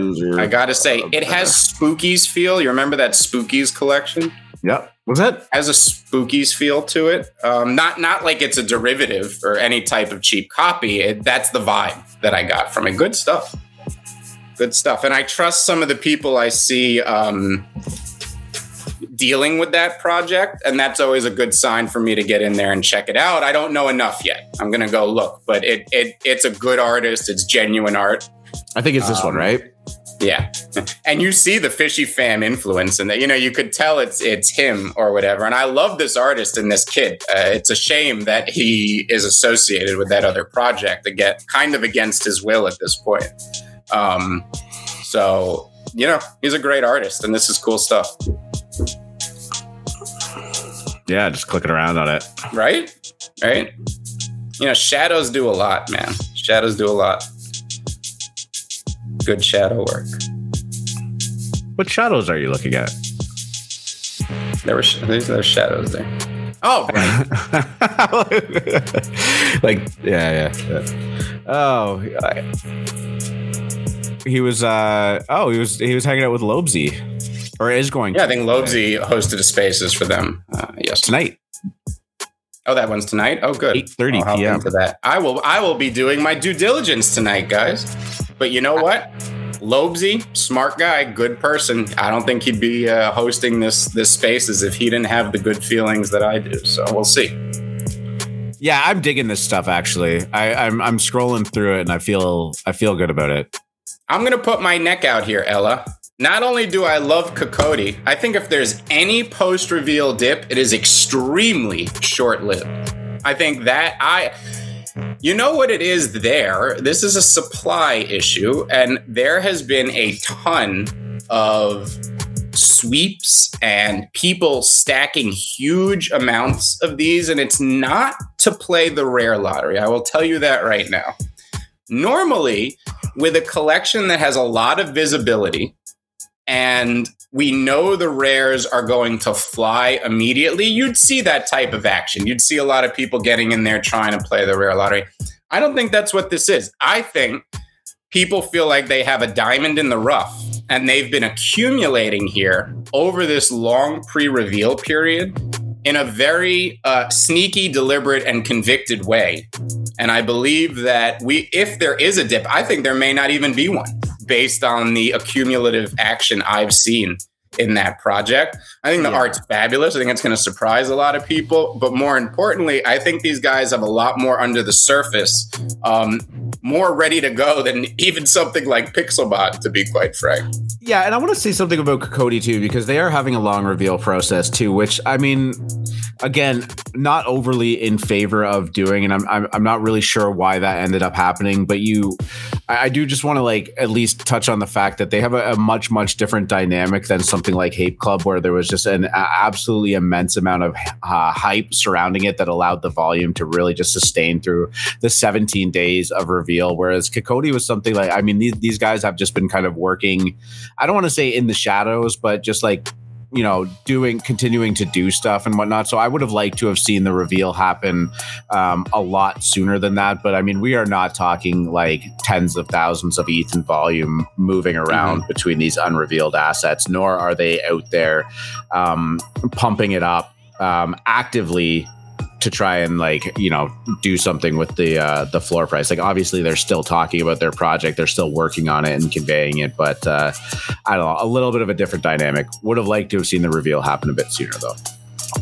Yep. Pixelmon is 0.95 now. Yeah, I mean, somebody brought up Pixelmon. We did talk about that a lot yesterday. And I'd buy Pixelmon at 0.5. I also like Asuna down here as well. Well, yeah, I mean, I think both are buys right now. I think that these would have been reasonable purchase prices had we known that the game was 6 months out. Mm-hmm. Would I have minted one at 0.5 knowing that we are 6 months away from something like that? Yeah, I probably actually would have as a long hold, but I'm not throwing 3 ETH into that pool to wait for that long. So, I think that it's a good project that has good intentions that executed their launch very poorly, and the market is discovering what the price should have been in real time. And unfortunately, people are going to lose out on that. But, and you are taking at 3 ETH, you are taking a gigantic leap of faith that this team could execute. I don't care how much money you have. We've seen very well-funded teams. I won't name them again, but we've seen very well-funded teams botch over and over again. Launches, dynamics, contract glitches. Sure, they have $70 million, but now these people that paid 3 ETH are trusting that ETH over to them for 1 year to execute on a majorly ambitious project. I'd risk 0.5. I'll bet 0.5 on a team with $70 million. Sure. At the very least, they could pull another hype cycle out of their ass, right? And we loved the art. Nobody here disliked that art or the demo. Yeah. We just liked the deception because they never would have raised that money had we known. The Decoy is saying, I wish they had made the Dutch auction 1 ETH instead. I'm going to one-up you a little bit there, and I wish they just made the mint price flat and said, this is the budget that we need to launch this game in 6 months' time, and mentioned that before the mint went down, and said, this is how much funds we need, this is how we're going to allocate it, and if you want to mint at that price, go for it. Dutch auction was not necessary in this regard. I think anything over 0.3 was egregious, to be honest. From an unproven team with no product, I think asking anything over 0.3 is absolutely egregious. And whatever they execute, it was very deceptive and wrong what they did. I just think the only thing is I want to see them do very well because now there's a very large community of stuck people there, and that kind of sucks. What do we think about Asuna? The end of the I'm bullish. Meta. Yeah, I am bullish on Asuna around this price. I am going to be accumulating them between 0.2 and 0.4. They're around there now. Yeah. I would buy ones that I like. I do. I think they can get back to the old highs one day. Now, well, let me ask you this. What's your, as somebody that buys stuff to hold for long term, why? Because I think that we turn things into, like we say meta, like it's this thing that lasts and then dies. There's a reason things become metas. It's because people like them. And it's because there's actually something there. And the love for anime and crypto isn't going away anytime soon. And that meta is going to come back eventually. And that's why. Right. I also like them. I think they're pretty good.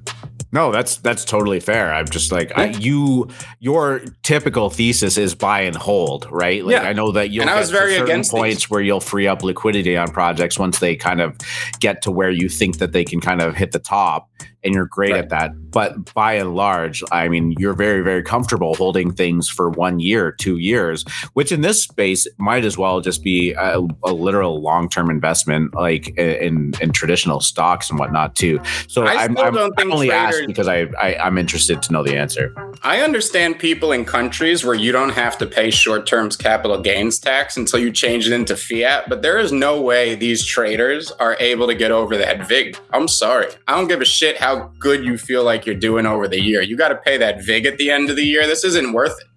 Yeah. I like that. Buy and hold gets me 100Xs that I only have to pay 15% on. Y'all are playing this game wrong, but it'll catch up to you. You'll see. Yeah, Canada's so weird with that. We don't have long and short term.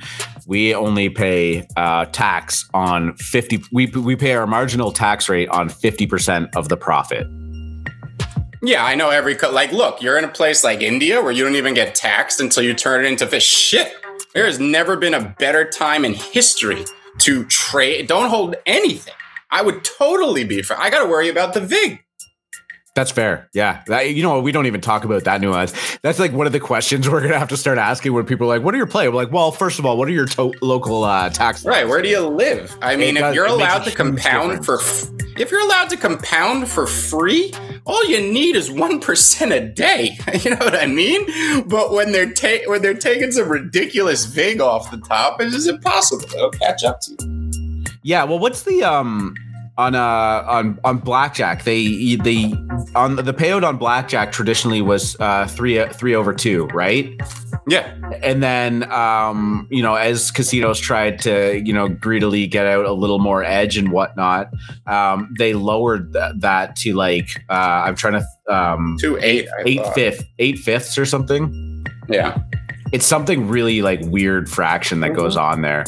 And it seemed like such a small change, but it is a lot harder to win on those tables when you are not getting that extra little bit of a bump. So people think there's a large advantage. Most casino games are under a 5% advantage for the casino. The thing is, when you have a very small edge like that, you chip away at people to the point where they make stupid moves. Because everyone does that YOLO move at the end of a bad night and says, fuck it. And that's how the wins. Okay. That is how they win every goddamn time, is because they'll chip away. You'll get a good win off of them. They'll chip away at that win until you have 20% less than you started with, and you say, fuck it, YOLO. And that's how the casino wins. Yeah. Yeah. Everything. Yeah. You say you're break even, and all of a sudden you're like, I'm just going to throw the rest of it down, and I'm going to walk out of here double or nothing. It seems like a great proposition to you. And maybe if it's just play money, it is.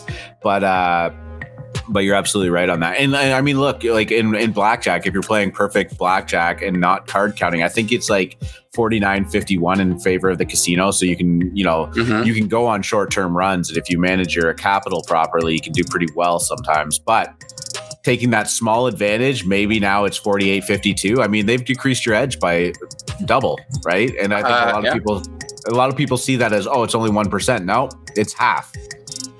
I Love Grapes asks a very interesting question. What are you looking for when you're accumulating Asunas?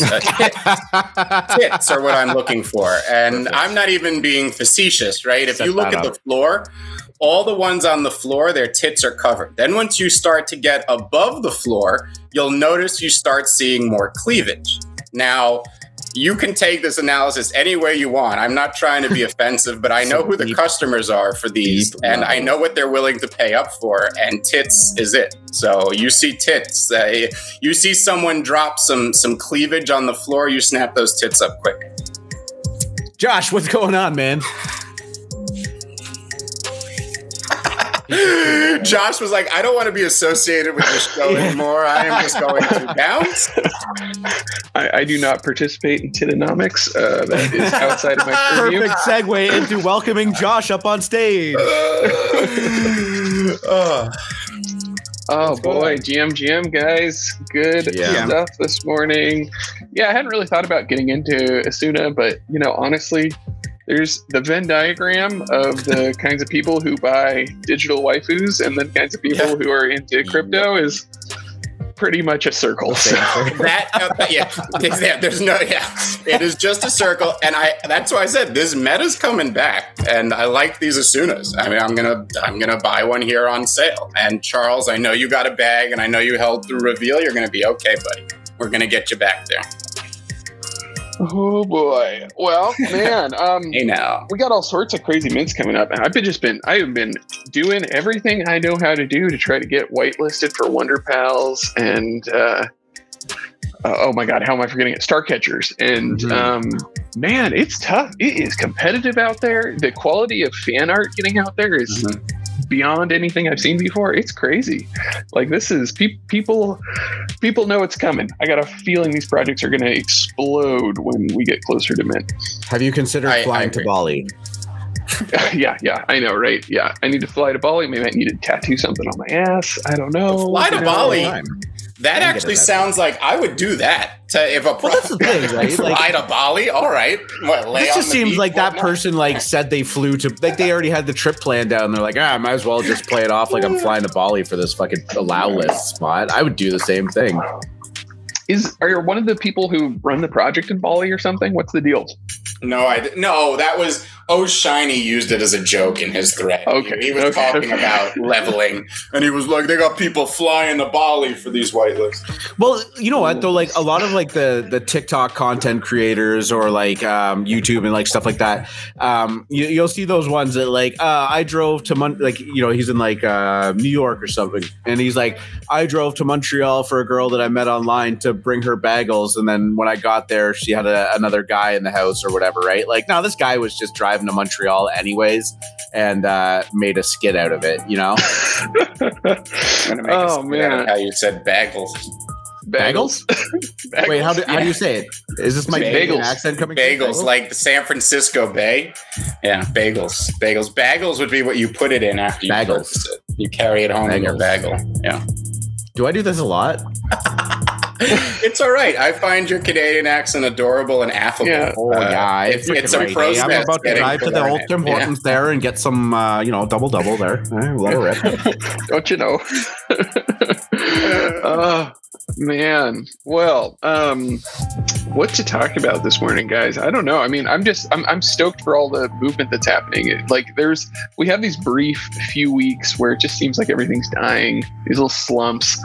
Everybody gets so disheartened. Twitter gets all moody and depressed. And then all of a sudden, just like one or two big mints happen, and the sentiment of the whole place changes just like that. Boom. And it feels like we're moving into that positive sentiment zone for a little bit. Look, here. I mean, right? I was talking about how that Wonder Pals Starcatchers week is setting up the exact same way as the Lemons Alien Friends week. That started everything, guys. Regardless of what those projects did, they lit the flame. It was like apes were rallying. All blue chips rallied insane in December. And then it went quiet. It was like 1 week, 2 week quiet. Boom. Little Lemon Friends, Alien Friends, Cool Man's Universe. 1 week, and then we go on the greatest 3-week bull run I had ever seen in the PFP market, without question. Yeah, there's a pattern there, and this does feel an awful lot like that week before. But I will tell you this though, doing this show and with all of the delays and the Super Bowl just being like this big looming, I don't want to say shadow because that makes it sound very ominous, but who knows? It does just feel like there's this little bit of a hangover period right now where there was this so much fun going on, and now it's just I think that once we come out of that, it's going to be crazy, to your point, but the bottom feels in.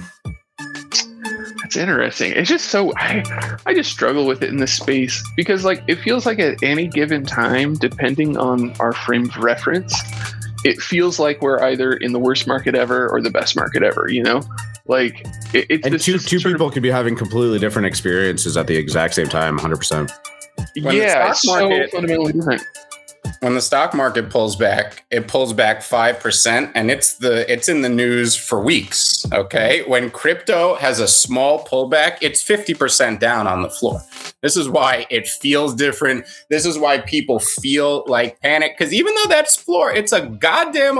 How many times we got to say, right? That wall thickness. If the volume came back, that shit would be eaten up instantly, and we'd be higher than we were before. It's the most important metric in all of NFTs is that wall thickness. It lets you know what's really going on. Sure, that one guy that is trying to get liquidity and undercuts and makes the floor look like it minus 50% is a bitch, but it's really an illusion. So that's why it feels so much worse than it usually is. And we bounce back so quick. It goes the other way too. All you got to do is clear out those few rows on the bottom, and all of a sudden it's thin right back to where you were before. Yeah, it's interesting. I think it's also too the type of projects you're getting into kind of change that frame of reference as well. In that week with Alien Friends kicking off Little Lemon Friends, and what was the third one that was going on at the same time? Cool Man's Universe. It was if you were in on those three projects, things looked really rosy and were really, really good. But in other parts of the market, it's not like all the projects across the board were going up. And I think there is sort of some fundamental difference there because people aren't investing in index funds in NFTs like they might be if they're investing in stocks. I wish I could. Oh. Right? So I feel like there's it's very hard to characterize the market at any time for general collectors versus people who are just getting into the market versus people who have huge amounts of ETH to throw around and are actually able to diversify a bit.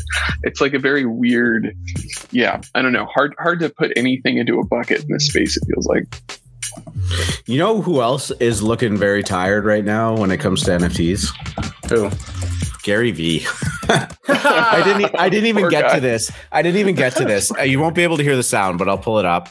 He was on CNBC with a news reporter that was definitely looking for the haha gotcha moment, as though Gary Vee hasn't been asked all of these stupid questions a million times. Like I said, there's not going to be sound, but her body language just says like, "I'm about to get you." Should somebody try to voice this over? Should we each do the voices? You know what? Actually, there might be a way that I can do this. Hold on. Yeah, you want to just do that? Yeah, go for it, Josh. Start. Money laundering. I think I just threw myself into as the sacrificial lamb here. Maybe I shouldn't have tried yourself for that. Yeah. Improv is not one of my strong suits when it comes to that. Let's see if I can do this. Maybe I can share it. He's so like. Well, first of all, it looks like he had to like wear a collared shirt and do his hair for this interview. And if you've seen Gary Vee lately, it's all about the rocking a beanie and hiding in a corner whispering about NFTs. But oh god. Yeah, you can, for anybody who doesn't, imagine, NFTs are bad for the environment, money laundering. Here, I've got it. It's going to be able to. Can you guys tell me if you can hear this sound if I start playing it? Yeah, give it a go. It's an avenue, not just to make a lot of money or lose a lot of money, but it's also an avenue for money laundering, and it's also a place where white supremacists apparently are taking options. He just looks so fed up. It's problematic at best in so many ways. How do you see what's happening in the crypto space today? I don't think the crypto space has any more problematic issues than the internet, society at large, mainstream media, Wall Street. I think it's a new avenue of innovation. And I think every avenue of innovation has good characters and bad characters. So how do I look at it? I look at it as a new platform where consumers and humans will evolve, and all the good and the bad that comes along with human behavior will play out on the platforms. Solid. No, there's more. I don't know why my internet's getting so shitty. Exciting world of the NFTs. What about them? I think a lot of people say that these are things that should not have values. Yeah, I mean, people thought that Andy Warhols and Jackson Pollock should not have value. People thought that sports cards should not have value. People thought that sneakers should not have value. The thought of people deciding on their opinion of what should or shouldn't have value has made me laugh my entire life and has historically been incorrect. The market will decide if something has value. So for me, it's more about understanding why people buy NFTs. It's the same reason that people buy Chanel handbags and Nike sneakers and Mercedes Benz. This is about brand. And if you look at the behavior of the under 15-year-old crew, Fortnite, Roblox, Minecraft, if you look at why people care about blue check marks on Instagram or how many followers you have on TikTok, we are living more and more increasingly in a digital landscape, and NFTs become assets to communicate who you are. And that's something human beings have done forever, bought things to communicate, and NFTs will be the scaled version of that. Solid. Yeah, I mean, it's a pretty generic answer that has been said over and over again, but I do think Gary Vee is pretty good at conveying that to the general public and just making it a very palatable answer for people to digest. But he didn't use the word fugazi once. Not one fugazi. Where's my fugazi? He was very controlled during that interview. He has to be. You put me on that show? Oh, what? Yeah. What? I'm working on it. Are you fucking kidding me? This shit is fugazi. But it's the tone, though. The tone goes a long way in these things, I think. And it's like so often I feel like we just get in this back and forth where people are trying to go, I'm going to argue my way into convincing people these are a good thing. But it's not. It's about educating. And he keeps that tone of you just don't quite understand how this works. But he never says that. You can't tell somebody they're wrong. No, yeah. But you can say that with your tone of voice, in a sense, right? You can say hey, let me explain this a little bit more because I think there's a part you're missing, and he really nailed it in that way. It's nice to see. There was two things that I loved about that, though. One, it was crypto's volatile ride, and it was like Bitcoin down 1.3%. And I was like, I love the whole that chart big is just red green. Chiron they put right next to his face, because any traditional market people see down 2.8% on Ethereum, they think it's end of the world. And the other thing, too, is when she's like leaning in, she's like, because, you know, a lot of people say these shouldn't have value. And it was just like, oh, I didn't realize that people have been saying that. That was a narrative. Oh, my God, you're right. Oh. It wasn't like, the strongest gotcha I've ever seen. No, she was like, maybe these aren't real. They got nothing. But you she know, bust out the environmental. Oh, maybe she did. Yeah, crypto. She did. Yeah, never mind. The bottom line, though, too, like you guys have seen it a lot. When you see a celebrity post that they finally got a new NFT, or a celebrity post anything about NFTs, you just get a feel for the general sentiment. You see the general public's replies. Shifting. It is slowly shifting, but it is still overwhelmingly negative. And even folks I know who are fairly well informed about the tech space in general still have this overwhelmingly negative sort of, I mean, it's like a really negative kind of brand identity or something that this space has. It's hard to shake. And it's going to take, unfortunately, it's going to take more than even like that kind of like, hey, this is the future, guys. Like, this is how value is, you know, this is how humans will perceive and show, you know, their values in the, you know, as we become a more digital species. Like that's just not going to be enough. It's like, I don't know what cuts through the noise, but I think we're still a ways away from it. Like it's going to get more popular, yes, but I think it's still going to take time. I mean, two things to that, right? First, when Justin Bieber posted his Bored Ape on Instagram, I was surprised at the relative positive support towards it. It actually did outweigh the negative. I'm fucking done with this guy. Now, Justin Bieber is like kind of his own cult, right? Where people, the fans of him are rabid, and you know he might do no wrong in their eyes. So there's an element of that. But hey, maybe that's a pretty good ambassador to have this up there. I don't know. I'm not about to comment on that. But the other thing I was going to say too is actually, and we didn't get to it in the show, Free Market. I guess you went down a little bit of an Instagram rabbit hole yesterday, and you were pretty surprised too. Yeah, it was interesting. I had never, you know, you go into the search function of Instagram and it shows you the things you're interested in, like, you know, weed and butts and NFTs. And then you click on one of these things, and if you just keep scrolling down the stream, it'll give you more related things, right? So you go down the hole, as they say, and I started to look at all the NFT content. I was surprised in a few ways, I guess. The most surprising was some of the content wasn't bad. These guys were actually saying decent things. They were giving decent advice to people, but then not really executing that advice properly. They would say the right things. Gotta trust the team. Can't be, you know, engagement hack, blah, blah, blah, blah, all this stuff. And then they would point to projects that were kind of doing just that. But the other thing that really, really jumped out to me, I guess, was the proliferation of 3D projects that are junk, something we've talked about on this show a lot over the last couple of weeks. This is what dominates. You don't see a lot of apes, you don't see a lot of punks, you don't see a lot of kaijus, you don't see a lot of doodles. What you do see are these 3D, like these projects we've been talking about that don't seem to have much soul, that are copies of each other using the same models with different fur and all that type of stuff. So I was also surprised at how little hate there was. There is not the same type of vitriol that there used to be on the post that you would see in the comments. I actually just got distracted because the Cool Pets Mint just went live. Oh, damn. They just announced that the Cool Pets Mint is live. Wait, hold on. 12 p.m. Eastern Standard Public Mint is live. I don't know why they tweeted this out at 11:34. So 26 minutes? Are they? Maybe they're. No, it says it's live right now. It's going down. It says it's live right now. Did they try to stealth it? Did they try to trick the bots?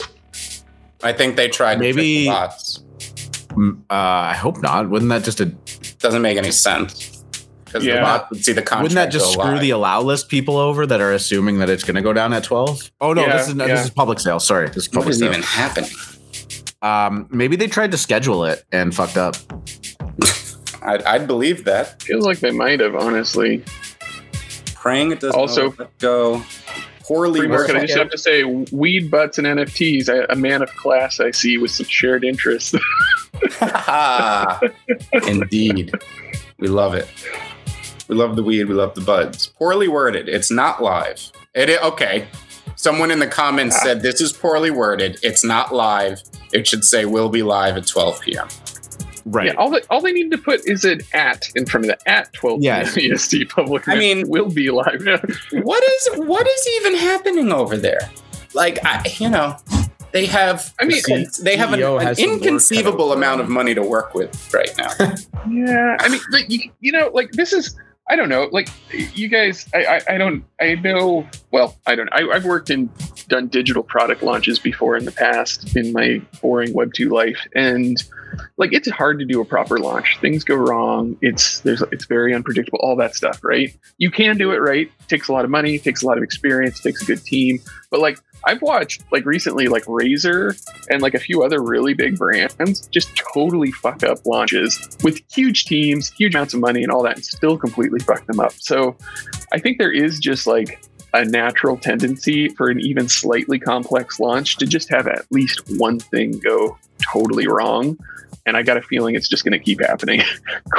Cool Pets has sort of confirmed it for me. Like it's just nobody's until we have massive like enterprise level organizations going on here. It's just not going to happen. It really is still unorganized. Like, does Cool Cats even have a central office? I bet everyone works remotely. And I know everyone is remote work nowadays, but I could see how that could cause disorganization and miscommunication. I was really impressed to see that Dots had that office going. That's cool. Yo, I am like this. I'm telling you, it's so hard when people ask me, why are you bullish on Kaiju King? It's like, there Just it go watch is. the tail. Just go Yeah. watch the tail end of yesterday. Honestly, the guy. I mean, I had a suspicion that he was going to come on. He had messaged you. We were talking about maybe bringing him in, but we didn't want to announce it. Like we didn't want to try and hype up that episode because he's a busy guy. Things get changed up, so we just let it happen and see if he did. And he did, and it was amazing. But I mean, we didn't pregame it. We didn't discuss what we were going to talk about. And talking to this guy who has a wildly successful NFT project, has a great history in the crypto and NFT space. It really just, again, like you just remember that these are just people too, but it was such a fluid and honest conversation, and things like that. I don't own a Kaiju, and I'm more bullish than ever on them just because like I felt like I was talking to a friend who just gets NFTs. It's just like this great conversation that we were having, over a beer at a bar, right? Like that's kind of the vibe that I felt from it. I want to move to Milwaukee now. I'm feeling Good bullish. things. I'm Milwaukee. not a fan of their basketball team though. I was going to say I actually like the baseball team. I don't know why. The Brewers. You know what it is? I loved their new jersey. That really that was nice to me. The jerseys and the hats. Yeah, Milwaukee. What else do they got? No hockey team. They have a Cheese football curds. team? Cheese curds? I thought that was Canadian. No. Yes, but Midwesterners. Midwesterners and Canadians, they're basically the same thing. it's true. It's true. Oh, geez, you hear that a lot in Minnesota. Yeah. Minnesota, you have Like all from Fargo. yeah, Where is Fargo? Minnesota. Is it? Yeah. Nice. Oh yeah. Get the Don't old you know- hockey sticks out there and sweep off the old pond there, eh? Hey, all right, guys, I gotta hop off. This was fun. No, you Always enjoy chatting with you in the morning. My dog is very angry with me for not having given him breakfast yet, so I gotta, you gotta do what you gotta do. You guys have a good time over there, and let's see this market go crazy with all these mints coming. Always a pleasure. You know what? I think that's actually probably a good time to wrap it up, unless you got anything you want to touch on free market. When be gone season? Yeah, Sean, I've been asking myself that for 8 months. No, I'm just kidding. I'm very bullish on B-Gons. I think it could happen any moment. very thin floor. If you look at Begon's V1, they have been moving the last few days as well. And these have a 6.5 ETH floor, only a few away from a 10 ETH floor. I've said it before, I'll say it again. Burke, Princess Camel, he is an unrecognized genius in generative art. It's only a matter of time. Very bullish on the Begons. When? I don't know. Can the devs do something? It feels like one of those things too, like the longer it sits there and the more that these people that are accumulating them can continue to do, the better the run up is going to be, because I just think that anybody that's buying these right now isn't doing so because they're looking for like a quick flip exit. Like they're not buying at 2.25 so that they can exit at 0.4. Maybe there's some, but like it really does feel like that group of people that are accumulating right now are doing so to just hold these things almost just as like its own weird asymmetric upside store of value, right? Yep. Because it's not an active trade, but yeah, go look at them, man. Honestly, like you said, like the floor is ridiculously thin. Like a little bit of action will just skyrocket that thing up to like 0.75. It's like under 100 NFTs to like triple. One of the biggest legends that you guys may not know or have heard of, and some of you may have heard of him previously, would be Dr. Bury 1. Dr. Bury was the most prolific trading bot that has ever existed in NFTs. He is most likely 100 sales on Karafuru. That's nice. He is what was I talking about? The Karafuru threw me off. Dr. Bury. Dr. Bury, yeah, best bot of all time. He used to work the Begons too. The guy must have made thousands and thousands and thousands of ETH and is on an island enjoying life right now because he's gone. The Dr. Bury bot, no more. That's right. Yeah, I tell a lie. It's not under 100 to 0.75. I shouldn't say that without looking. But it is thin, regardless. So.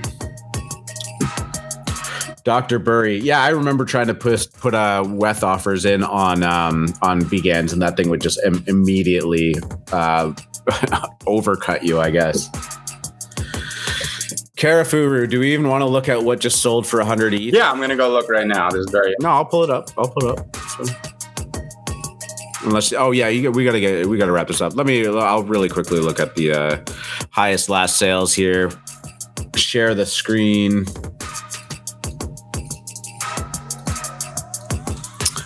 What is this? Is this the one? Oh, it's animated. 25 ETH. Why am I not seeing the high? Oh, maybe OpenSea's not updating. Oh, well, whatever. Karafuru. There we go. All right, man. Well, if that's all you got, I mean, I think that was a pretty good show. Happy episode 69 to you, my friend. Nice. Yeah, you're going to be jumping on the morning squeeze. I don't think we have anything going on for the rest of the day. Tomorrow, I think we've got an interview coming up. With Breakfast World. With Breakfast World at 4 p.m. So pumped for that. Guys, this is like my pet baby project that I just know is going to start. One day, I'm going to get a lot of DMs and messages in the Discord, pings going, yo, FMC Breakfast World, and you'll find out tomorrow why in an interview with the creator, which I'm really looking forward to. That's 4 p.m. Eastern tomorrow. I'm surprised you didn't even mention this flies and looks kind of capacitor or whatever that he tweeted out the other day. That's not Creature. That's not Breakfast World. That's Creature Toad, my other pet project that I'm nursing to a 1 ETH floor. There you go. I'm not seeing this 100 ETH sale with 25 ETH. Oof. Whatever. Anyways, all right, guys, we can wrap it up from there. Free Market, great show as always. If you're tuning in late, we kind of just bounced around for most of the show. We talked about Karafuru. We talked about Hape Prime kind of falling below a certain point. We talked about Star Catchers, Serial Club. The Squiggles launch that's going down today. We talked some of the P2E gaming with the Twitter spaces we had last night. That was a lot of fun. We will have that recording up for you as soon as possible as well. We talked a little bit about the Instagram adoption of NFTs. Rug Radio was in there. we didn't talk about Azuki. Yeah, we bounced around a lot, but it was always a great show. Thank you so much for tuning in. If any of you are new to it, we always appreciate if you subscribe and like it, but it's not a necessity, but it does help us out a little bit. So if you liked what you saw, we appreciate that. Free market, get us out of here. Good luck at the tables, DJ.